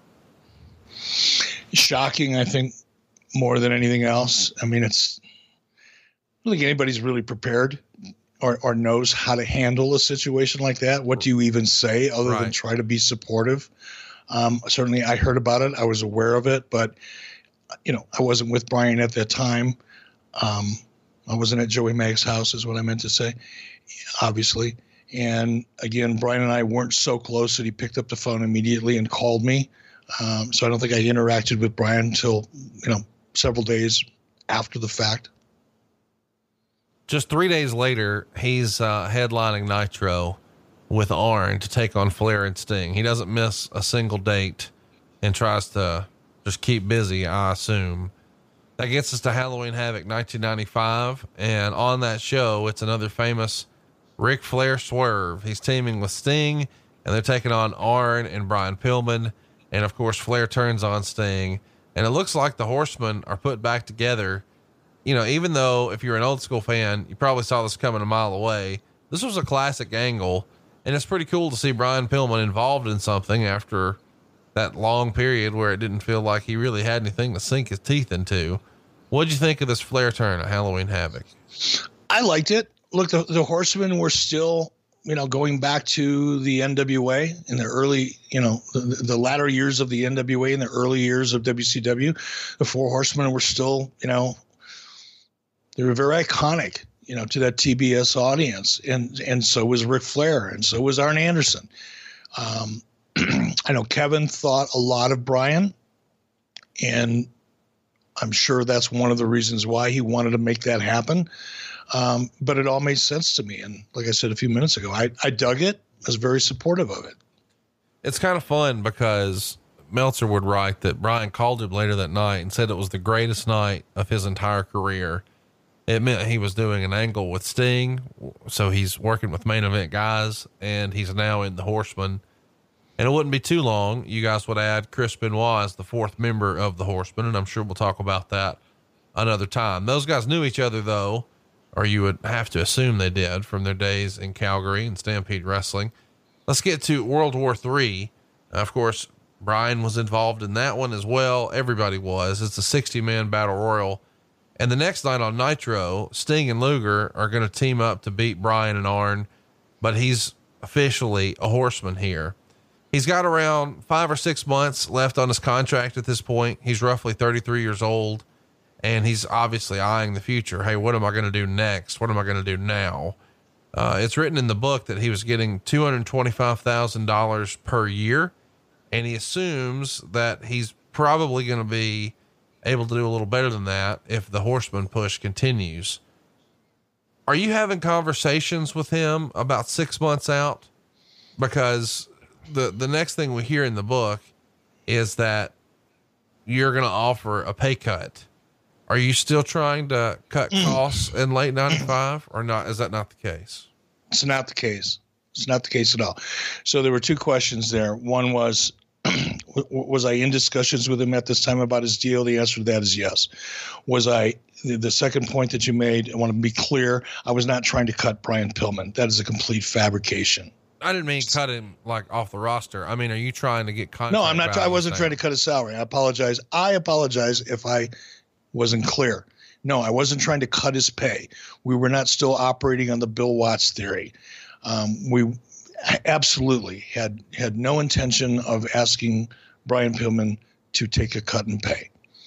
What Brian and I did talk about, and this is the part which I find, the most interesting, at least in the relationship that Brian and I had, was Brian was very honest with me in terms of not being happy with his character or really wanting to do more, not in a negative way. He didn't come in and he didn't bitch and he didn't moan. He was like, look, what can I do? What can I do to make more money? How can I become more valuable to this company? I mean, he took a very proactive and constructive approach to it. He clearly wanted to make more money. Yes, he did want a raise. He did see, as did everybody. Once Hogan walked through the door, everybody realized that Turner was willing to spend money again. That was, one of the biggest challenges of bringing Hogan in, quite honestly. Everybody thought that, they were all going to get a huge raise. Or you had other people that thought they were going to get cut because all the money had to go to Hogan. It was one of two camps. But Brian was very proactive and very constructive in his approach to it. And this is where he and I started talking, at least initially in the very beginning, about what to do with his character and how we could utilize him in a different way. Well, it would be written here that the person who sort of puts this bug in his ear to be this, we'll call the loose cannon character, is Kim Wood, who helped Brian get into wrestling and encouraged him to do so. And he was always fascinated that the Road Warriors tried to, still be in character as much as they could. And Bruiser Brody is probably the embodiment of that, where a lot of people thought Bruiser behind the scenes was Bruiser in front of the camera as well. I mean, that became the edict. Quote, the idea became to con the con men, fuck the fuckers. The thing that Arthur Jones taught me is that I taught Brian is that nobody's easier to con than a con man. And the idea here is to throw enough of the other wrestlers and the boys off with this quote unquote bizarre behavior that people are going to start to wonder, has he himself gone nuts? Now, this is what I've been itching to talk to you about, of course, because we're going to get into the silliness of what's about to happen. But before we do, there's something written in the book here specific to you. I don't know if you saw it in the notes, but I can't wait to ask you about it. Brian had told Kim about how Eric Bischoff had photos of himself as a kickboxer on the walls of his office. He explained how when wrestlers would go in to talk with Eric for contract negotiations, Bischoff would take out his false teeth, put them on a plate that sat on his desk, and crack his knuckles before starting the conversation. This not so subtle gesture was to indicate that while they were there to talk business, he was the boss and willing to fight if things weren't going to his liking. The book also says, my God, whether Bischoff was legitimately a tough guy or not is completely irrelevant. The point was that he went out of his way to project that he was. Oh my God, stop. Please don't say anymore. Who was this guy that wrote this? Well, you said you didn't want me to tell you his name, but Crazy Like a Fox is the name of the book. And all right, okay. So whoever this jackass is, that is so absurd. Fucking absurd. Number one, I have never had a picture of myself doing martial arts on my wall anywhere, ever. In any home, in any office, or in fact, I don't even have a picture of myself doing martial arts anywhere. I don't even have one in a fucking storage unit. This is like you telling me there's no Santa Claus. All right. Can we just go with this? No, I'm not doing it, man. Cause this is and this is why Dave Meltzer nominated this for the best book of 2017. Here's another fact. Okay. I'm just going to hit you with facts. Number one, I have not ever owned a picture of myself competing in martial arts, ever. Occasionally, Sonny Ono will send me something digitally on Twitter or on Facebook that he finds in his basement. And I look at it and I laugh, and that's it. I may have posted one on Twitter several years ago as a throwback Thursday moment because I look like a fucking idiot putting a headband on like the Karate Kid, and I thought it was comical. That's it. So there were no pictures on my fucking wall in my office other than the ones that were there when I got the office. That's number one. Number two, the whole took his teeth out, sat back and cracked his knuckles to try to intimidate wrestlers. Are you fucking kidding me? Number one, it started with kind of a joke that dated back to probably 1992 or early 3, when I got invited to a Christmas party at Dusty and Michelle's house, and I had way too much to drink. And as a joke, I used to have my three front teeth right in the very front of my teeth got knocked out. And I had what they call a flipper plate at that time. And what that meant was I could just wipe my hand very quickly in front of my mouth. I could flip that plate out of my mouth into my hand and smile, and there'd be a gaping hole in my teeth. And then I could very quickly, almost like a magician, wipe my hand right in front of my face, and the teeth would be there again. And I'd put out a big smile, and it used to freak Dusty out. He laughed his ass off. I did it at a Christmas party, so everybody knew that I had a partial plate in my mouth. So there's a kernel of truth. Eric did have false teeth that was attached to a flipper plate at one point in his life. However, by the time in the period we're talking about right now, I had a permanent fucking bridge in place. So even if I was dumb enough or inclined through weakness of character to try to intimidate people by making them look at pictures of myself competing in a martial arts tournament or a kickboxing tournament and sitting back at my desk and cracking my knuckles and taking my teeth out of my mouth and putting them on a plate, it would have been physically fucking impossible. God damn. I was making $200,000 a year at that time. Had good dental work. That's the kind of shit that just drives me nuts, Conrad. Not mad. I'm actually right now, this is so funny. I just wait, hang on. I don't know how to react. If you're not mad, I think I can fix it. Let me keep going. When somebody is telling you they're a tough guy, they're sending you a red flag that they can be fucked with. And we knew Bischoff was a mark for himself. Wood said he told Brian, get tight with this guy Bischoff and make him part of it. Let him be an insider. He'll be so thrilled to death that you're pulling this rib on the boys together. So he's exploiting the fact that you're a mark for yourself because you have pictures of yourself in your karate gi and you, purport yourself to be a badass. Never happened. So Never happened. Since that's not how you got conned, how'd you get conned? I didn't get conned. Okay, let's hear it. Because the story we've all heard is that you guys decide to work the boys and you wind up working yourself into a bigger contract negotiation and lose a big star. And you're going to say that's not what happened. So take over. Okay.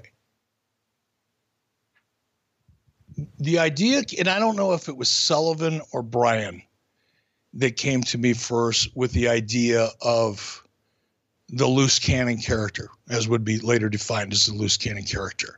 But Brian and I had conversations about shit that he could do, ways that he could contribute, you know, what we could do to make him worth the kind of money that he needed. And I was honest with Brian. I couldn't get him to $400,000 or $500,000 a year, whatever he was asking for at the time. There was just no way I could. I couldn't double his money. There was no rational, logical, justifiable way that I could go to the people that I had the answer to, despite the ATM Eric narrative. There was just no way I could go to someone and say, look, I'm going to take a guy at 225. I'm going to bump him up to 500. Why? Because I like him. That wasn't in my toolbox. And Brian was smart enough to see what was going on with Hulk and some of the people that were coming in. We were crowded. We still had a pretty deep roster even at that time. And that's when we first started talking about, you know, Brian came to me and said, what if I go work somewhere else? What if I get myself over in WWF? What if we find out a creative way for me to go spend a year or 2 years and get myself over somewhere else and then come back at that kind of a rate? And that made sense to me. I liked Brian. We had a great working relationship. We stayed in touch the whole time that he was gone because he did want to come back. So there was a discussion about the crazy, fucking insane Booker Man character, and Kevin was a part of that. Kevin Sullivan was a part of that. And Brian and I did talk about him going eventually to WWF and trying to make a name for himself and come back here or come back to WCW. So the plan was let him go and come back. Not necessarily in terms of, I mean, you didn't have a real timetable for this, but he wanted to make more money than what you could get him. And if he could sort of, as Jim Ross would say, go learn a new hold, then maybe you could justify, you know, him with a new value if he had some shine somewhere else. Yep. So the plan all along, from your perspective, was that he was going to wind up working for someone else. Now, did you think that someone else would just be ECW and that's the reason you allowed the date? Or, I mean, cause you're in the middle of this quote unquote Monday Night War. Would you have been so? I mean, he told me he had the shot to go to WWF, and I told him to go.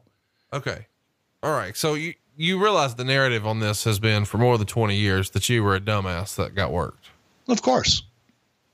Why have you not actively corrected that? Well, because he passed away? No, because I've not had a platform, because it hasn't been a question that has come to me in any of the, you know, hundreds or thousands of interviews that I've done over the years.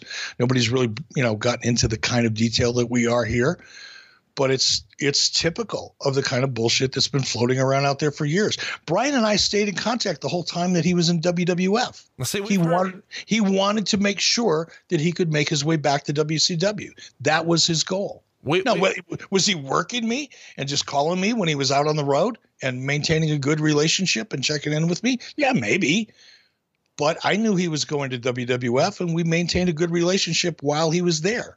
So what you're saying is Brian has really put himself over to seem like he was really more important to WCW than what you really valued him at, because you would have never pulled this shit with a Kevin Nash or a Scott Hall, right? No. Okay. So I guess we should just go down the rabbit hole. The Kim Wood has even suggested, quote, if Brian could have beaten up Bischoff would be a part of it because he wants to increase his credibility with everybody that he's a tough guy and was actually in a fight.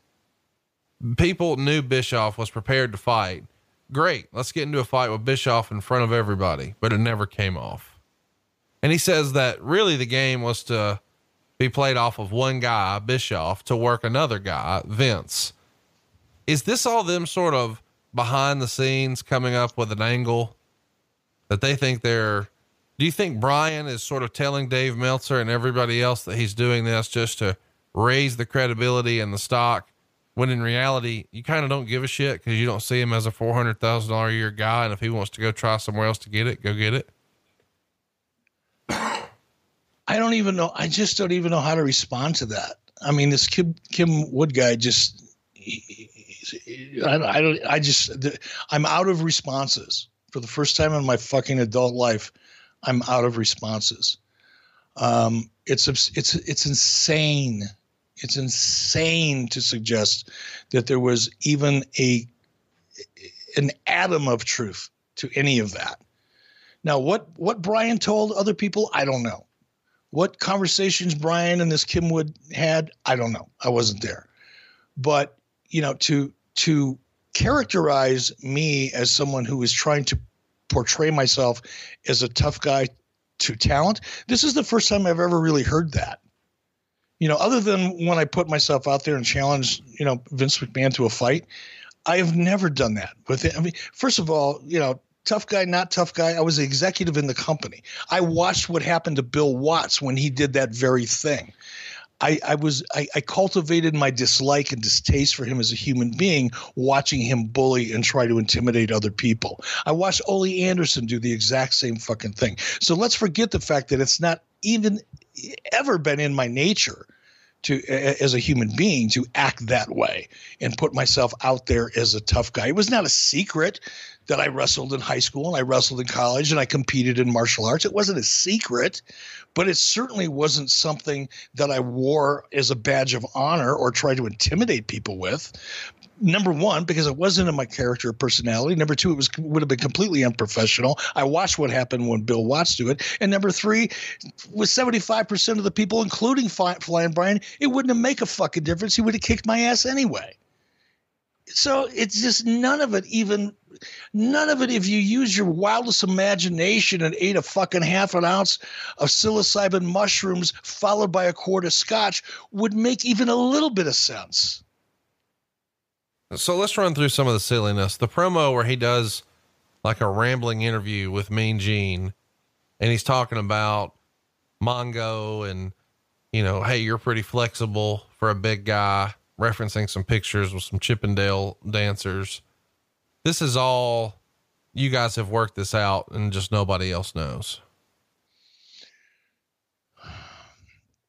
Sullivan knew. Okay.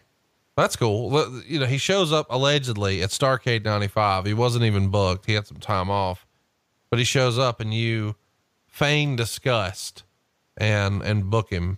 Now I assume that's something you guys are sort of working the boys with still, trying to coincide with your angle. It's not so much working the boys. That's a term or phrase that's used often in a disparaging and derogatory way. And I get it. It was the intent was never to work the boys. The intent was to work the dirt sheets, because at that time, it's one of the reasons why I resent some of this crazy shit that we're even dealing with today. It's one of the reasons why Vince McMahon felt the way that he felt about the dirt sheets, in all of them, because a lot of the leaks, a lot of the things that were written really hurt the business. And in order to, it's one of the reasons why I had to go to the extent that I did to keep the NWO a secret.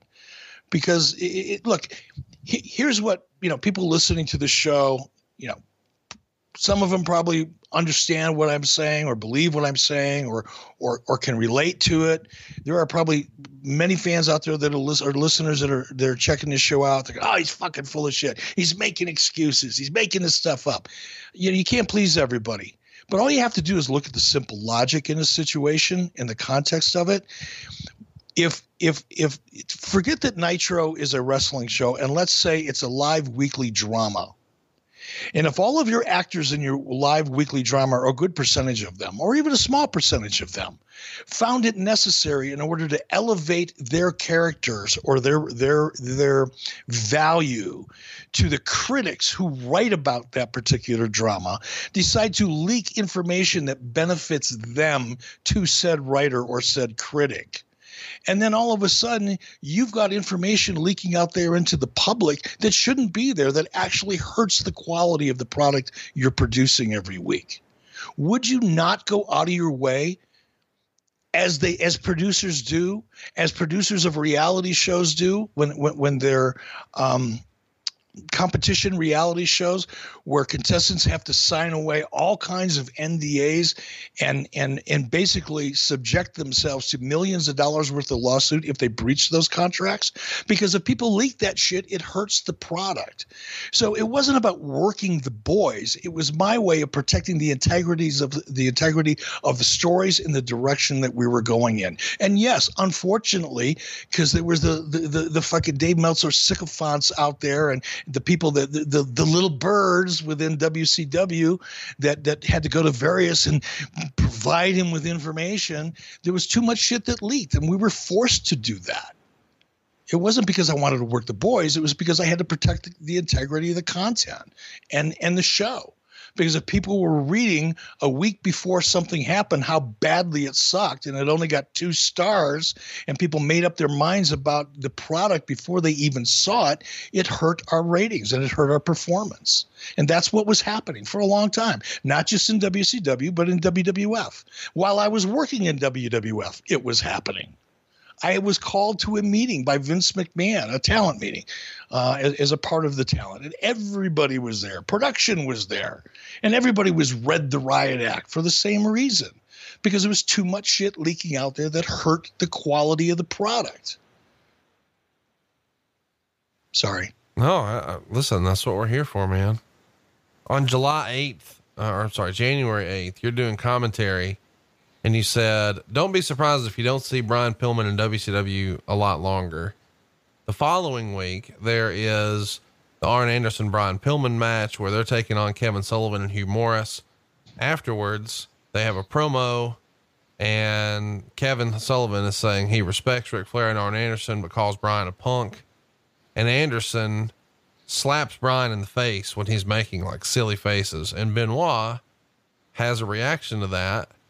And it's written in the book that they're planting seeds here, and Pillman is kicking around the idea of maybe doing like a Generation X Horseman. Was anything like that ever even discussed? Had he wound up staying with WCW? No, not with me. Okay. But let's fast forward to January 22nd, because you've got a Las Vegas television NAPTI convention here, where everybody who's anybody, including WCW and the WWF, is there. And Brian's trying to work a gimmick where he's carrying a camera around with him, but he can't get in without a press pass. He runs into Dave Meltzer. Meltzer gives him his pass because he's leaving, and he immediately makes a beeline for Vince McMahon, starts snapping a bunch of pictures, gives the camera to an unnerved Jim Ross and makes him take a picture of him with Vince McMahon, and then hugs JR and whispers, "It's just a work." Do you remember the word of that picture coming out? Because allegedly Brian immediately faxes it to his friend Kim Wood, and Kim Wood then turns around and sends it to Meltzer and Wade Keller and everybody else just to get people talking. I have no recollection of that. I remember Brian being there, and I remember it for one reason only. I had checked in. I always stayed at the MGM Grand when I went to Vegas. That's where everybody stayed when we went in. But I didn't really like the hotel because it was too crowded, and you had to walk about 4 miles to get to the elevator. Then you had to walk another 8 miles once you went up the elevator to get to your room. It was just too big. And I didn't like, I don't smoke. I don't like being around cigarette smoke. And the only way you could get to your room is to walk through, clouds of cigarette smoke from people playing their slot machines till you got to the elevator. So even though, the company booked my room at the MGM Grand, I typically would go down the street. Zane Breslov, who I was pretty tight with, used to hang out at a place called the Barbary Coast, which was right across from Caesar's Palace. It was a small, really small, old, kind of rundown local Vegas hotel. It had really nice rooms, but it was very, very small, and the only people that hung out there were locals. A lot of tourists didn't go in there. So it was really quiet. You could literally walk through the side door, check in. The check-in was only about 8 feet from the entrance, and the elevator was only another 6 feet from there. So you could walk in, check in, and be up in your room in less than 10 minutes. So typically I would stay there. And one evening, my wife, we had already checked in, and my wife and I were sitting at the bar. There's just a real small little bar in the gaming area. And you could see out over the whole casino. You could see out over the casino right to the entrance. And I looked over there, and Brian didn't know I was there. Nobody knew that I stayed there, that I was aware of. Nobody followed me there. None of the boys ever called me there. As far as I knew, nobody knew that I stayed there. And I kept it that way. I signed in under an assumed name and all that kind of crap. And my wife and I are sitting at the bar having a drink, and I look over and I saw Brian walk in, and he looked like a madman. I mean, he looked crazy. He looked like the character, that he was playing. And he put up the biggest damn scene at the front desk because they didn't have his reservation. I don't think he even made a reservation. I think he went there claiming to have one. And when they told him he didn't have one, it gave him an opportunity to go off and go on a rant and then go storming out the door. He was living that character. That's what I remember about. That's the only thing I remember about, Pillman being in Las Vegas at that time. I don't recall the story about the picture at all. Well, what's crazy is the next night, it gets even nuttier. This is the famous match where he tries to, startle Bobby Heenan, and Bobby Heenan cusses on a live mic. What the fuck are you doing? What do you remember about? I mean, obviously Brian probably should have given Bobby a heads up. Was Bobby in any trouble over, this slip of the tongue? No. I mean, yeah, it's hard to get after a guy for that. Now later in the night, you do a promo with him that got a lot of people talking because he threatens you with the use of the 7 words you're not supposed to say on TV. And he says something like, you'd be in a lot of trouble, which is pretty fun. And at this point, the dirt sheets are all in and reporting that it could change minute by minute what's going to happen with Pillman. But it's even discussed that next weekend, he might run out onto the field during the Super Bowl, and allegedly even asked Mark Madden for his passes. And Madden said he couldn't do that because if he did, he'd probably never work in media again. Obviously he wouldn't cover the game. He'd probably lose that job, but he might be blackballed. And supposedly Brian paused and said, look, I can't be the only one making sacrifices, which is pretty fun. Did you ever hear about the Super Bowl idea of him running onto the field? No, but I love it. I think it's great. So let's talk about when we really start winding down here, because it feels like this is the beginning of the end here in WCW. There is the famous Nitro where we're setting up the Brian Pillman, Kevin Sullivan stuff. And well, I'll let you take it from here because so much of this sort of becomes rumor and innuendo, but you get everybody in a room and address everybody. I'll let you tell the story. Well, I don't know what story to tell. I mean, I don't. Well, allegedly, you're going over do's and don'ts with everybody about working at Universal. And he says something like, does that go for the Booker man too? And it feels like, this is more, and I know you said you don't like the phrase working the boys, but that's sort of what it feels like. And there's like a put on between the three of you in front of everybody at the meeting. And of course we're going to see on TV with the strap match, the whole, I respect you Booker man shenanigans. Then Arn Anderson comes out to try to clean up in street clothes.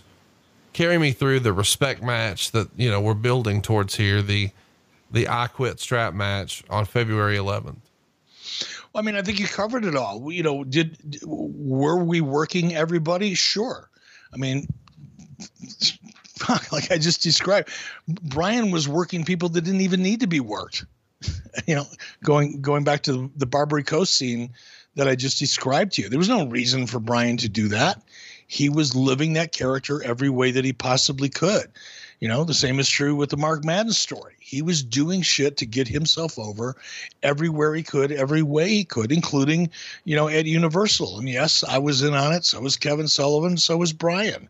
It was part of the direction that we're going in. I don't really have a lot more to add to it than that. Here's my question, I guess, because you're going to let him, do all of this stuff, and he's going to go to ECW and wrestle a pencil and threaten to pull his penis out and piss in the ring. And he's going to do all this sort of other crazy stuff.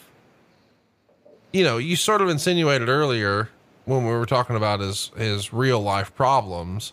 Hey, if Vince McMahon had a guy who had all this stuff going on, would he use them? Would he put them in? And of course not. What's the payoff here if you're really going to let him go? Why are you still letting him have TV? Are you just that interested in the Russo style booking of they don't know what they're going to get next? Let's give him a surprise. Let's give him a swerve. No. That's not Russo. Fuck. Don't give Russo that much credit. Look, the loose cannon, Brian Pillman's character in that storyline, was one we're still talking about. And it's not because we just flew by the seat of our pants, and as you just inferred, and we're just going to let him do whatever he wants. We don't really know where it's going to go, and whatever happens, happens. That wasn't the case. The agreement that Brian and I had was, let's play this loose cannon character out, play it out here in WCW, and when it's time to go, it's time to go. Go get yourself over, either in ECW or WWF, wherever you end up, and then let's bring you back. And hopefully when we bring you back, I can justify the money you want. That was it. There was nothing more, nothing less to it than that. And it was a cooperative kind of thing. All we were doing at the point that you're talking about right now was letting that play out. But that's Eric, all. Do you realize how stupid that sounds? When you're like, hey, let me get you over, so then you can go get over somewhere else and then come back and cost me more money. Well, it doesn't sound stupid. He didn't want to stay. We weren't going to get him over. He wasn't going to become the loose cannon and then be able to qualify for to double the salary. There was nothing we were going to be able to do in WCW that was going to allow me to justify doubling his salary. So the next option, well, I guess if that sounds stupid to you or our listeners, then I guess my option would have been to try to bury him or to just cut him loose with 5 months left on his contract and pay him anyway. I submit to you that those two options are even dumber, as opposed to saying, look, here's a guy I like. Here's a character that could work. Let's leave on good terms. Let's let the storyline play itself out. Where he gets so fucking crazy, I've got to fire him. So there's at least logic to it. And then if he gets over and there's a way for me to justify giving him the money he wants, great. I'm happy to do it because I like him and I believe in him. That's all there is to it. But you're in a Monday Night War. I mean, doesn't it feel Not at that time we weren't. Okay. No, we weren't. It wasn't. No, we weren't. What year are we talking about here? What specifically? 1996. We're 90. We weren't in a war. We were in we were in a slaughter. So in your opinion, it didn't matter if he left. Like, I guess what I'm saying is traditional booking is but it's always been seen to me anyway, is, hey, this guy's leaving. He can't go over our guys on his way out. Let's job him out on TV and then he can go work for them. But he can't leave here with some sort of push. But I know that's 1970s and 1980s. Old style traditional booking. I liked Brian. We had a good relationship. I wanted to keep Brian, but I couldn't afford him for what he needed and wanted. So this was the best possible solution. I wasn't worried about Brian going to WWF at that point. I mean, I knew he was going to. I knew there was I should say I didn't know he was going to. I knew that there was a possibility that was going to happen. And this is not taking anything away from Brian as a performer and a character. But at that particular time, I was just not concerned about the adverse impact of Brian Pillman going to the WWF. Let me ask you about the famous story about Uncensored. Uncensored 96 was basically Hulk Hogan and Macho Man Randy Savage in a triple cage against every bad guy in the history of wrestling. And Meltzer would report, Hogan apparently ordered Pillman to return immediately and get involved with him rather than milk the angle as originally planned to create a situation that doesn't look like a normal wrestling angle. By being aligned with the main heel group, it meant being on the same side as Kevin Sullivan, which basically ruins all the plans made previously and exposes WCW's long-term booking. What his exact ideas for Pillman were isn't clear, but by having Pillman return in this manner, kills all the convoluted BS WCW tried to work all its wrestlers with and killed 98% of the impact. Brian Pillman coming back with enough heat behind him to actually make a difference and finally break out of the mid-card pack. So the suggestion is Hogan has his finger on the pulse of the business, brother, and he sees that Pillman's getting a little buzz. So, hey, put him over there with Zeus and Bane and Kevin Sullivan and the Zodiac and everybody else, and let me beat him too. And he no-shows. Chat me up. What really happened? I can't chat you up about that because it's absurd. I just can't. There's just nothing there's not enough of anything there for me to really respond to. Well, he was advertised for the pay-per-view. He doesn't show up. Why not? I absolutely cannot remember. All right.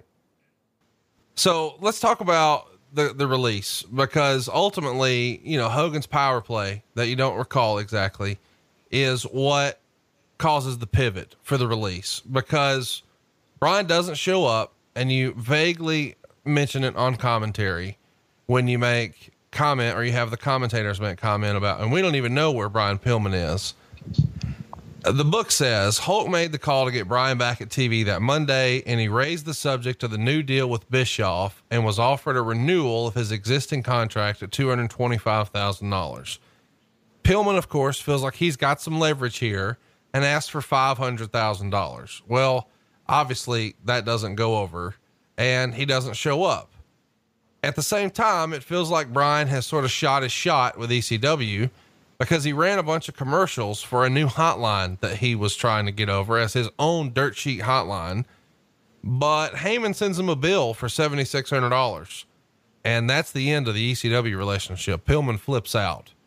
So now Hogan wants him to come in and be on this heel faction and take the L, which Pillman thinks gives him no leverage.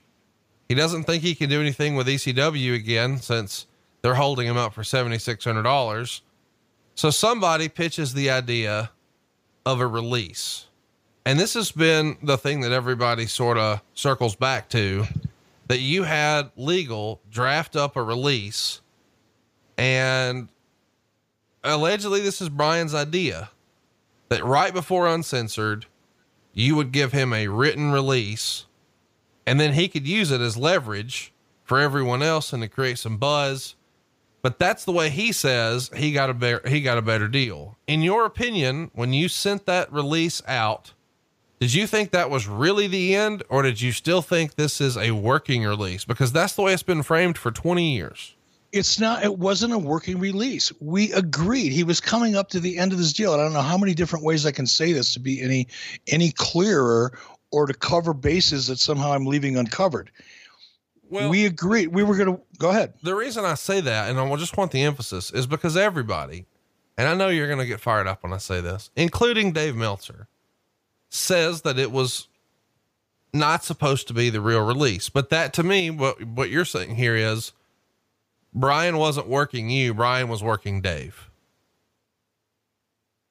Correct? If Dave believed that was a working release, then yeah, he got worked. Because he says it's one of the greatest things in the history of wrestling. It's so unbelievable. He didn't tell me ahead of time he was doing it, but as soon as he did it and he told me what he had done, I was like, no way. And he says, yeah, everybody thinks I'm released because they sent me a real letter of release.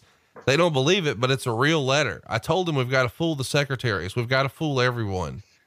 And this is what Meltzer is saying that Brian told him. So Brian believes that he's working you, or at least that's what he wants Meltzer to believe. but Meltzer believes that you've been worked. This is like who's on first of works, is it not? It is. And it's really hard. It's really hard to react to some of this stuff. And for me personally, it's a little bit easier because I can pull myself back and look at the major beats and everything that went down. Right.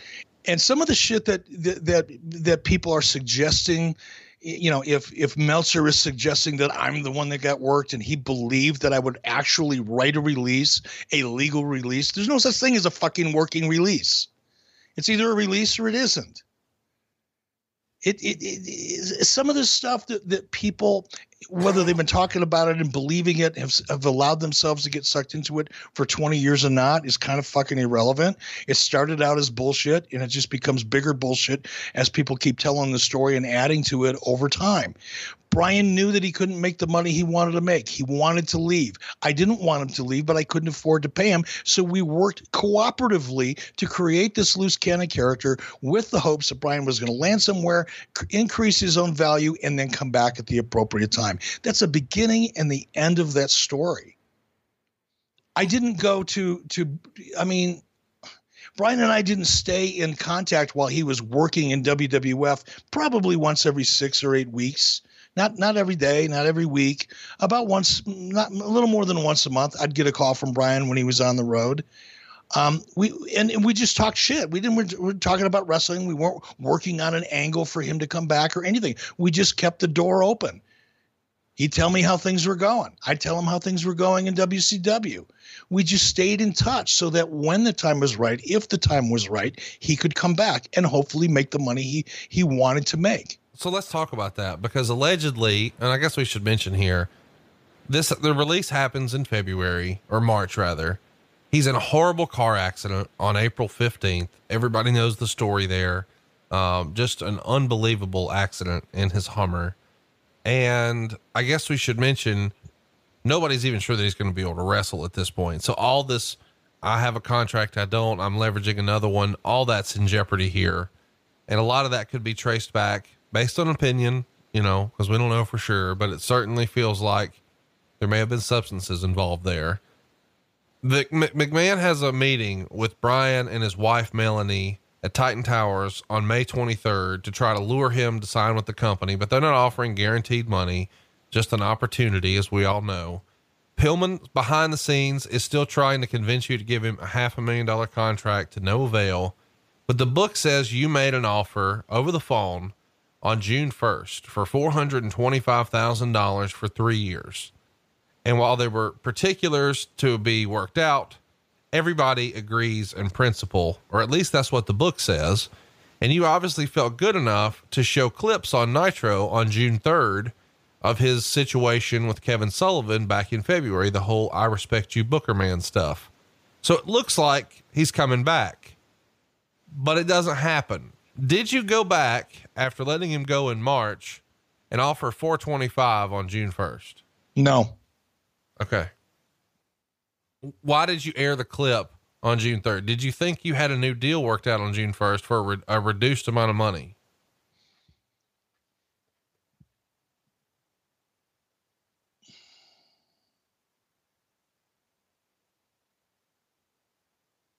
We didn't have a deal in place. There was a conversation or maybe two about him coming back at the rate that we had offered him, but there was no deal in place. Allegedly, he gets an offer from Vince McMahon, and before he signs, he calls you one last time and then ultimately signs the deal. And he signed on June 7th with the WWF. Did you feel like at that time when you find out that he had signed that you had lost an opportunity, or were there so many question marks because of his personal life, because of his injury? Were you just ready to be rid of it? What's your feeling when you find out that he's gone? He's going to the WWF. I was happy for him. Look, I mean, I'm trying hard to think of a different way to say this, and I haven't already said. I knew he wouldn't have been happy coming back for a lesser amount of money. Right. I knew he wouldn't. Would I have given him his job back at the rate that I could justify and afford? Yes, I would have. So but the 425 is straight fiction, not real. Never happened. Okay. Let me ask Never you this. happened. It's been written that just before, of course, we know the story. Brian passed away in October of 97. They found him in a hotel room in Minnesota. Before his WWF deal was up, allegedly he called you to see if there's a place for him with WCW, if he can get out of his deal or when his contract ends. And it's pitched in the book here that he was actually floating the idea of rejoining the Horsemen, maybe coming back and picking up where they left off. And I don't know that you've ever commented on that, but allegedly Pillman is encouraged by your conversation and then goes to JR and asks for his release, but he's turned down. Now, I think that release request was probably involved with his drug failure that JR made him submit to. Do you recall a conversation in sometime 97, late summer, early fall, about him maybe floating the idea of coming back? As I've said throughout the last third of the show, Brian and I stayed in contact on a regular basis. We knew at some point we both wanted him to come back. There was never a specific conversation at and around this time. And he never suggested to me that if I could get my release, could I come back? It's just a one day type of thing. Like it just never happened. Right. I don't know how to try to make sense out of complete fabricated bullshit. And I just don't, as hard as I'm trying right now, because I don't want to piss you off. I don't want to piss off our listeners. I don't want to come off like I don't remember or I'm trying to avoid something, but to react to these complete fabrications that were presented in this book and somehow tie it all together into reality is a real challenge. The facts are the facts. The things that I've discussed and admitted to for years, I've discussed and admitted to for years. I like Brian. I wanted Brian to come back. He wanted more money. Blah, blah, blah, blah, blah. We've already heard it a dozen times in the last hour. It sounds to me like somebody, whoever this guy is that's writing this tripe, is sitting back and just imagining, a bunch of issue, taking certain facts and points in Brian's life and trying to tie them all together and weave them together into this very colorful, dramatic book. But unfortunately, so much of it is bullshit. I mean, the scenario that you just laid out to me was supposedly, allegedly, if I remember correctly, and I'm not criticizing you, Conrad, but supposedly at one point, Brian contacted you and said, look, if I can get out of my release, could I come back to WCW? The answer to that is no. That never happened. What did happen is I maintained a good relationship with Brian throughout the period of time that he was gone. So there's a giant fucking leap of logic between, me having a conversation with a guy that I hoped would come back to the company someday, and all of a sudden him calling me up one day and says, look, if I get out of my deal, can I come back? It didn't happen that way. Sure. Now, I have no knowledge of any failed drug test or any of the issues between him and JR. This is the first time I'm hearing that. But again, it sounds to me like we've got an individual that's taking two instances, one of which I didn't know anything about, and creating a fictional story out of it. That's my best guess. Let me ask you, what was your reaction when you heard about Brian's death? Is this one that shocked you, or given all the troubles he had, was this one that wasn't really all that surprising? No, it was shocking. I mean, well, shocking isn't the right word. Look, anytime it's jarring. someone someone that you like, that you have a relationship with, and I want to be sure I don't give people the wrong impression. Brian and I weren't tight. We didn't hang out together. We had a good professional working relationship, and I think a reasonable amount of professional respect that worked both ways. Otherwise, he wouldn't have wanted to come back. If this guy Kim Wood was accurate, he wouldn't have wanted to come back to WCW. But I liked him a lot. I went to his funeral because I liked him a lot. I don't go to wrestler funerals. It's something I just generally don't do. But I went because I wanted to pay respects to him and his family. Even after all of this, stuff that allegedly went down between he and I. We had a good relationship. So of course I don't know what the word would be. I guess I was saddened, deeply saddened because of the way he went, because of all the shit that he had gone through in his life up until that point. Kind of felt a little shitty for not being able to make what he wanted to happen. Probably booted myself in the ass for a while over that. You do the what if I could have done this, or what if I could have done that kind of head game to yourself, or I did anyway, for a little bit. But yeah, of course I was deeply saddened, but not shocked. It was not, I had seen enough of drug abuse and alcohol abuse by that time that it didn't shock me. What do you think his legacy in wrestling will be? Do you think it'll be Flying Brian, or will it be, the loose cannon persona? It's the loose cannon persona. It was a great character, and he lived that character. He lived it, I guess, good and bad. Arguably, he lived it a little too much. But when a guy believes in a character so much, to go to such an extreme to get that character over, whether it was the Mark Madden story or whatever happened with him and Jim Ross and Vince McMahon, or, those are the types of things that people do to really get themselves over, where you just don't know if it's real or if it's not. That was the magic. And we're all having this conversation. People are listening to this, now, and you and I are in this lengthy conversation about what was real and wasn't real, and was Meltzer getting worked, or was Eric getting worked, or was everybody working everybody to get more money out of Vince McMahon? And here's the truth. No one's ever going to believe anything. Everybody's going to go into their camps. Dave Meltzer's going to listen to this, and he's going to go, fuck that. That's not true. I talk to Dave all the time. Well, you were probably talking to Dave all the time because Brian was working you. Because Brian was good at that. And it wouldn't have been the first time Meltzer's got worked by talent. So, but we'll all never know. And I think that's his legacy. It was a work of art, because none of us will ever be 100% sure. I'm not 100% sure he wasn't completely working me. I know what I believe. I've shared with you the conversations we had. I've not tried to hide anything. I'm not trying to make myself look better by shading anything a certain way. We had a very honest, transparent conversation. He wanted something I couldn't give him. He wanted to try to go make a name for himself with this crazy fucking character. I kind of liked the crazy character. It was different. And I knew that at some point, if there was a way to bring him back, I would. It's a very simple story, really, but it's only been complicated because there were so many people involved, and there's so much mystery and, supposed collusion in it. And it's really fascinating. Let's see you next week, man, right here on 83 Weeks with Eric Bischoff.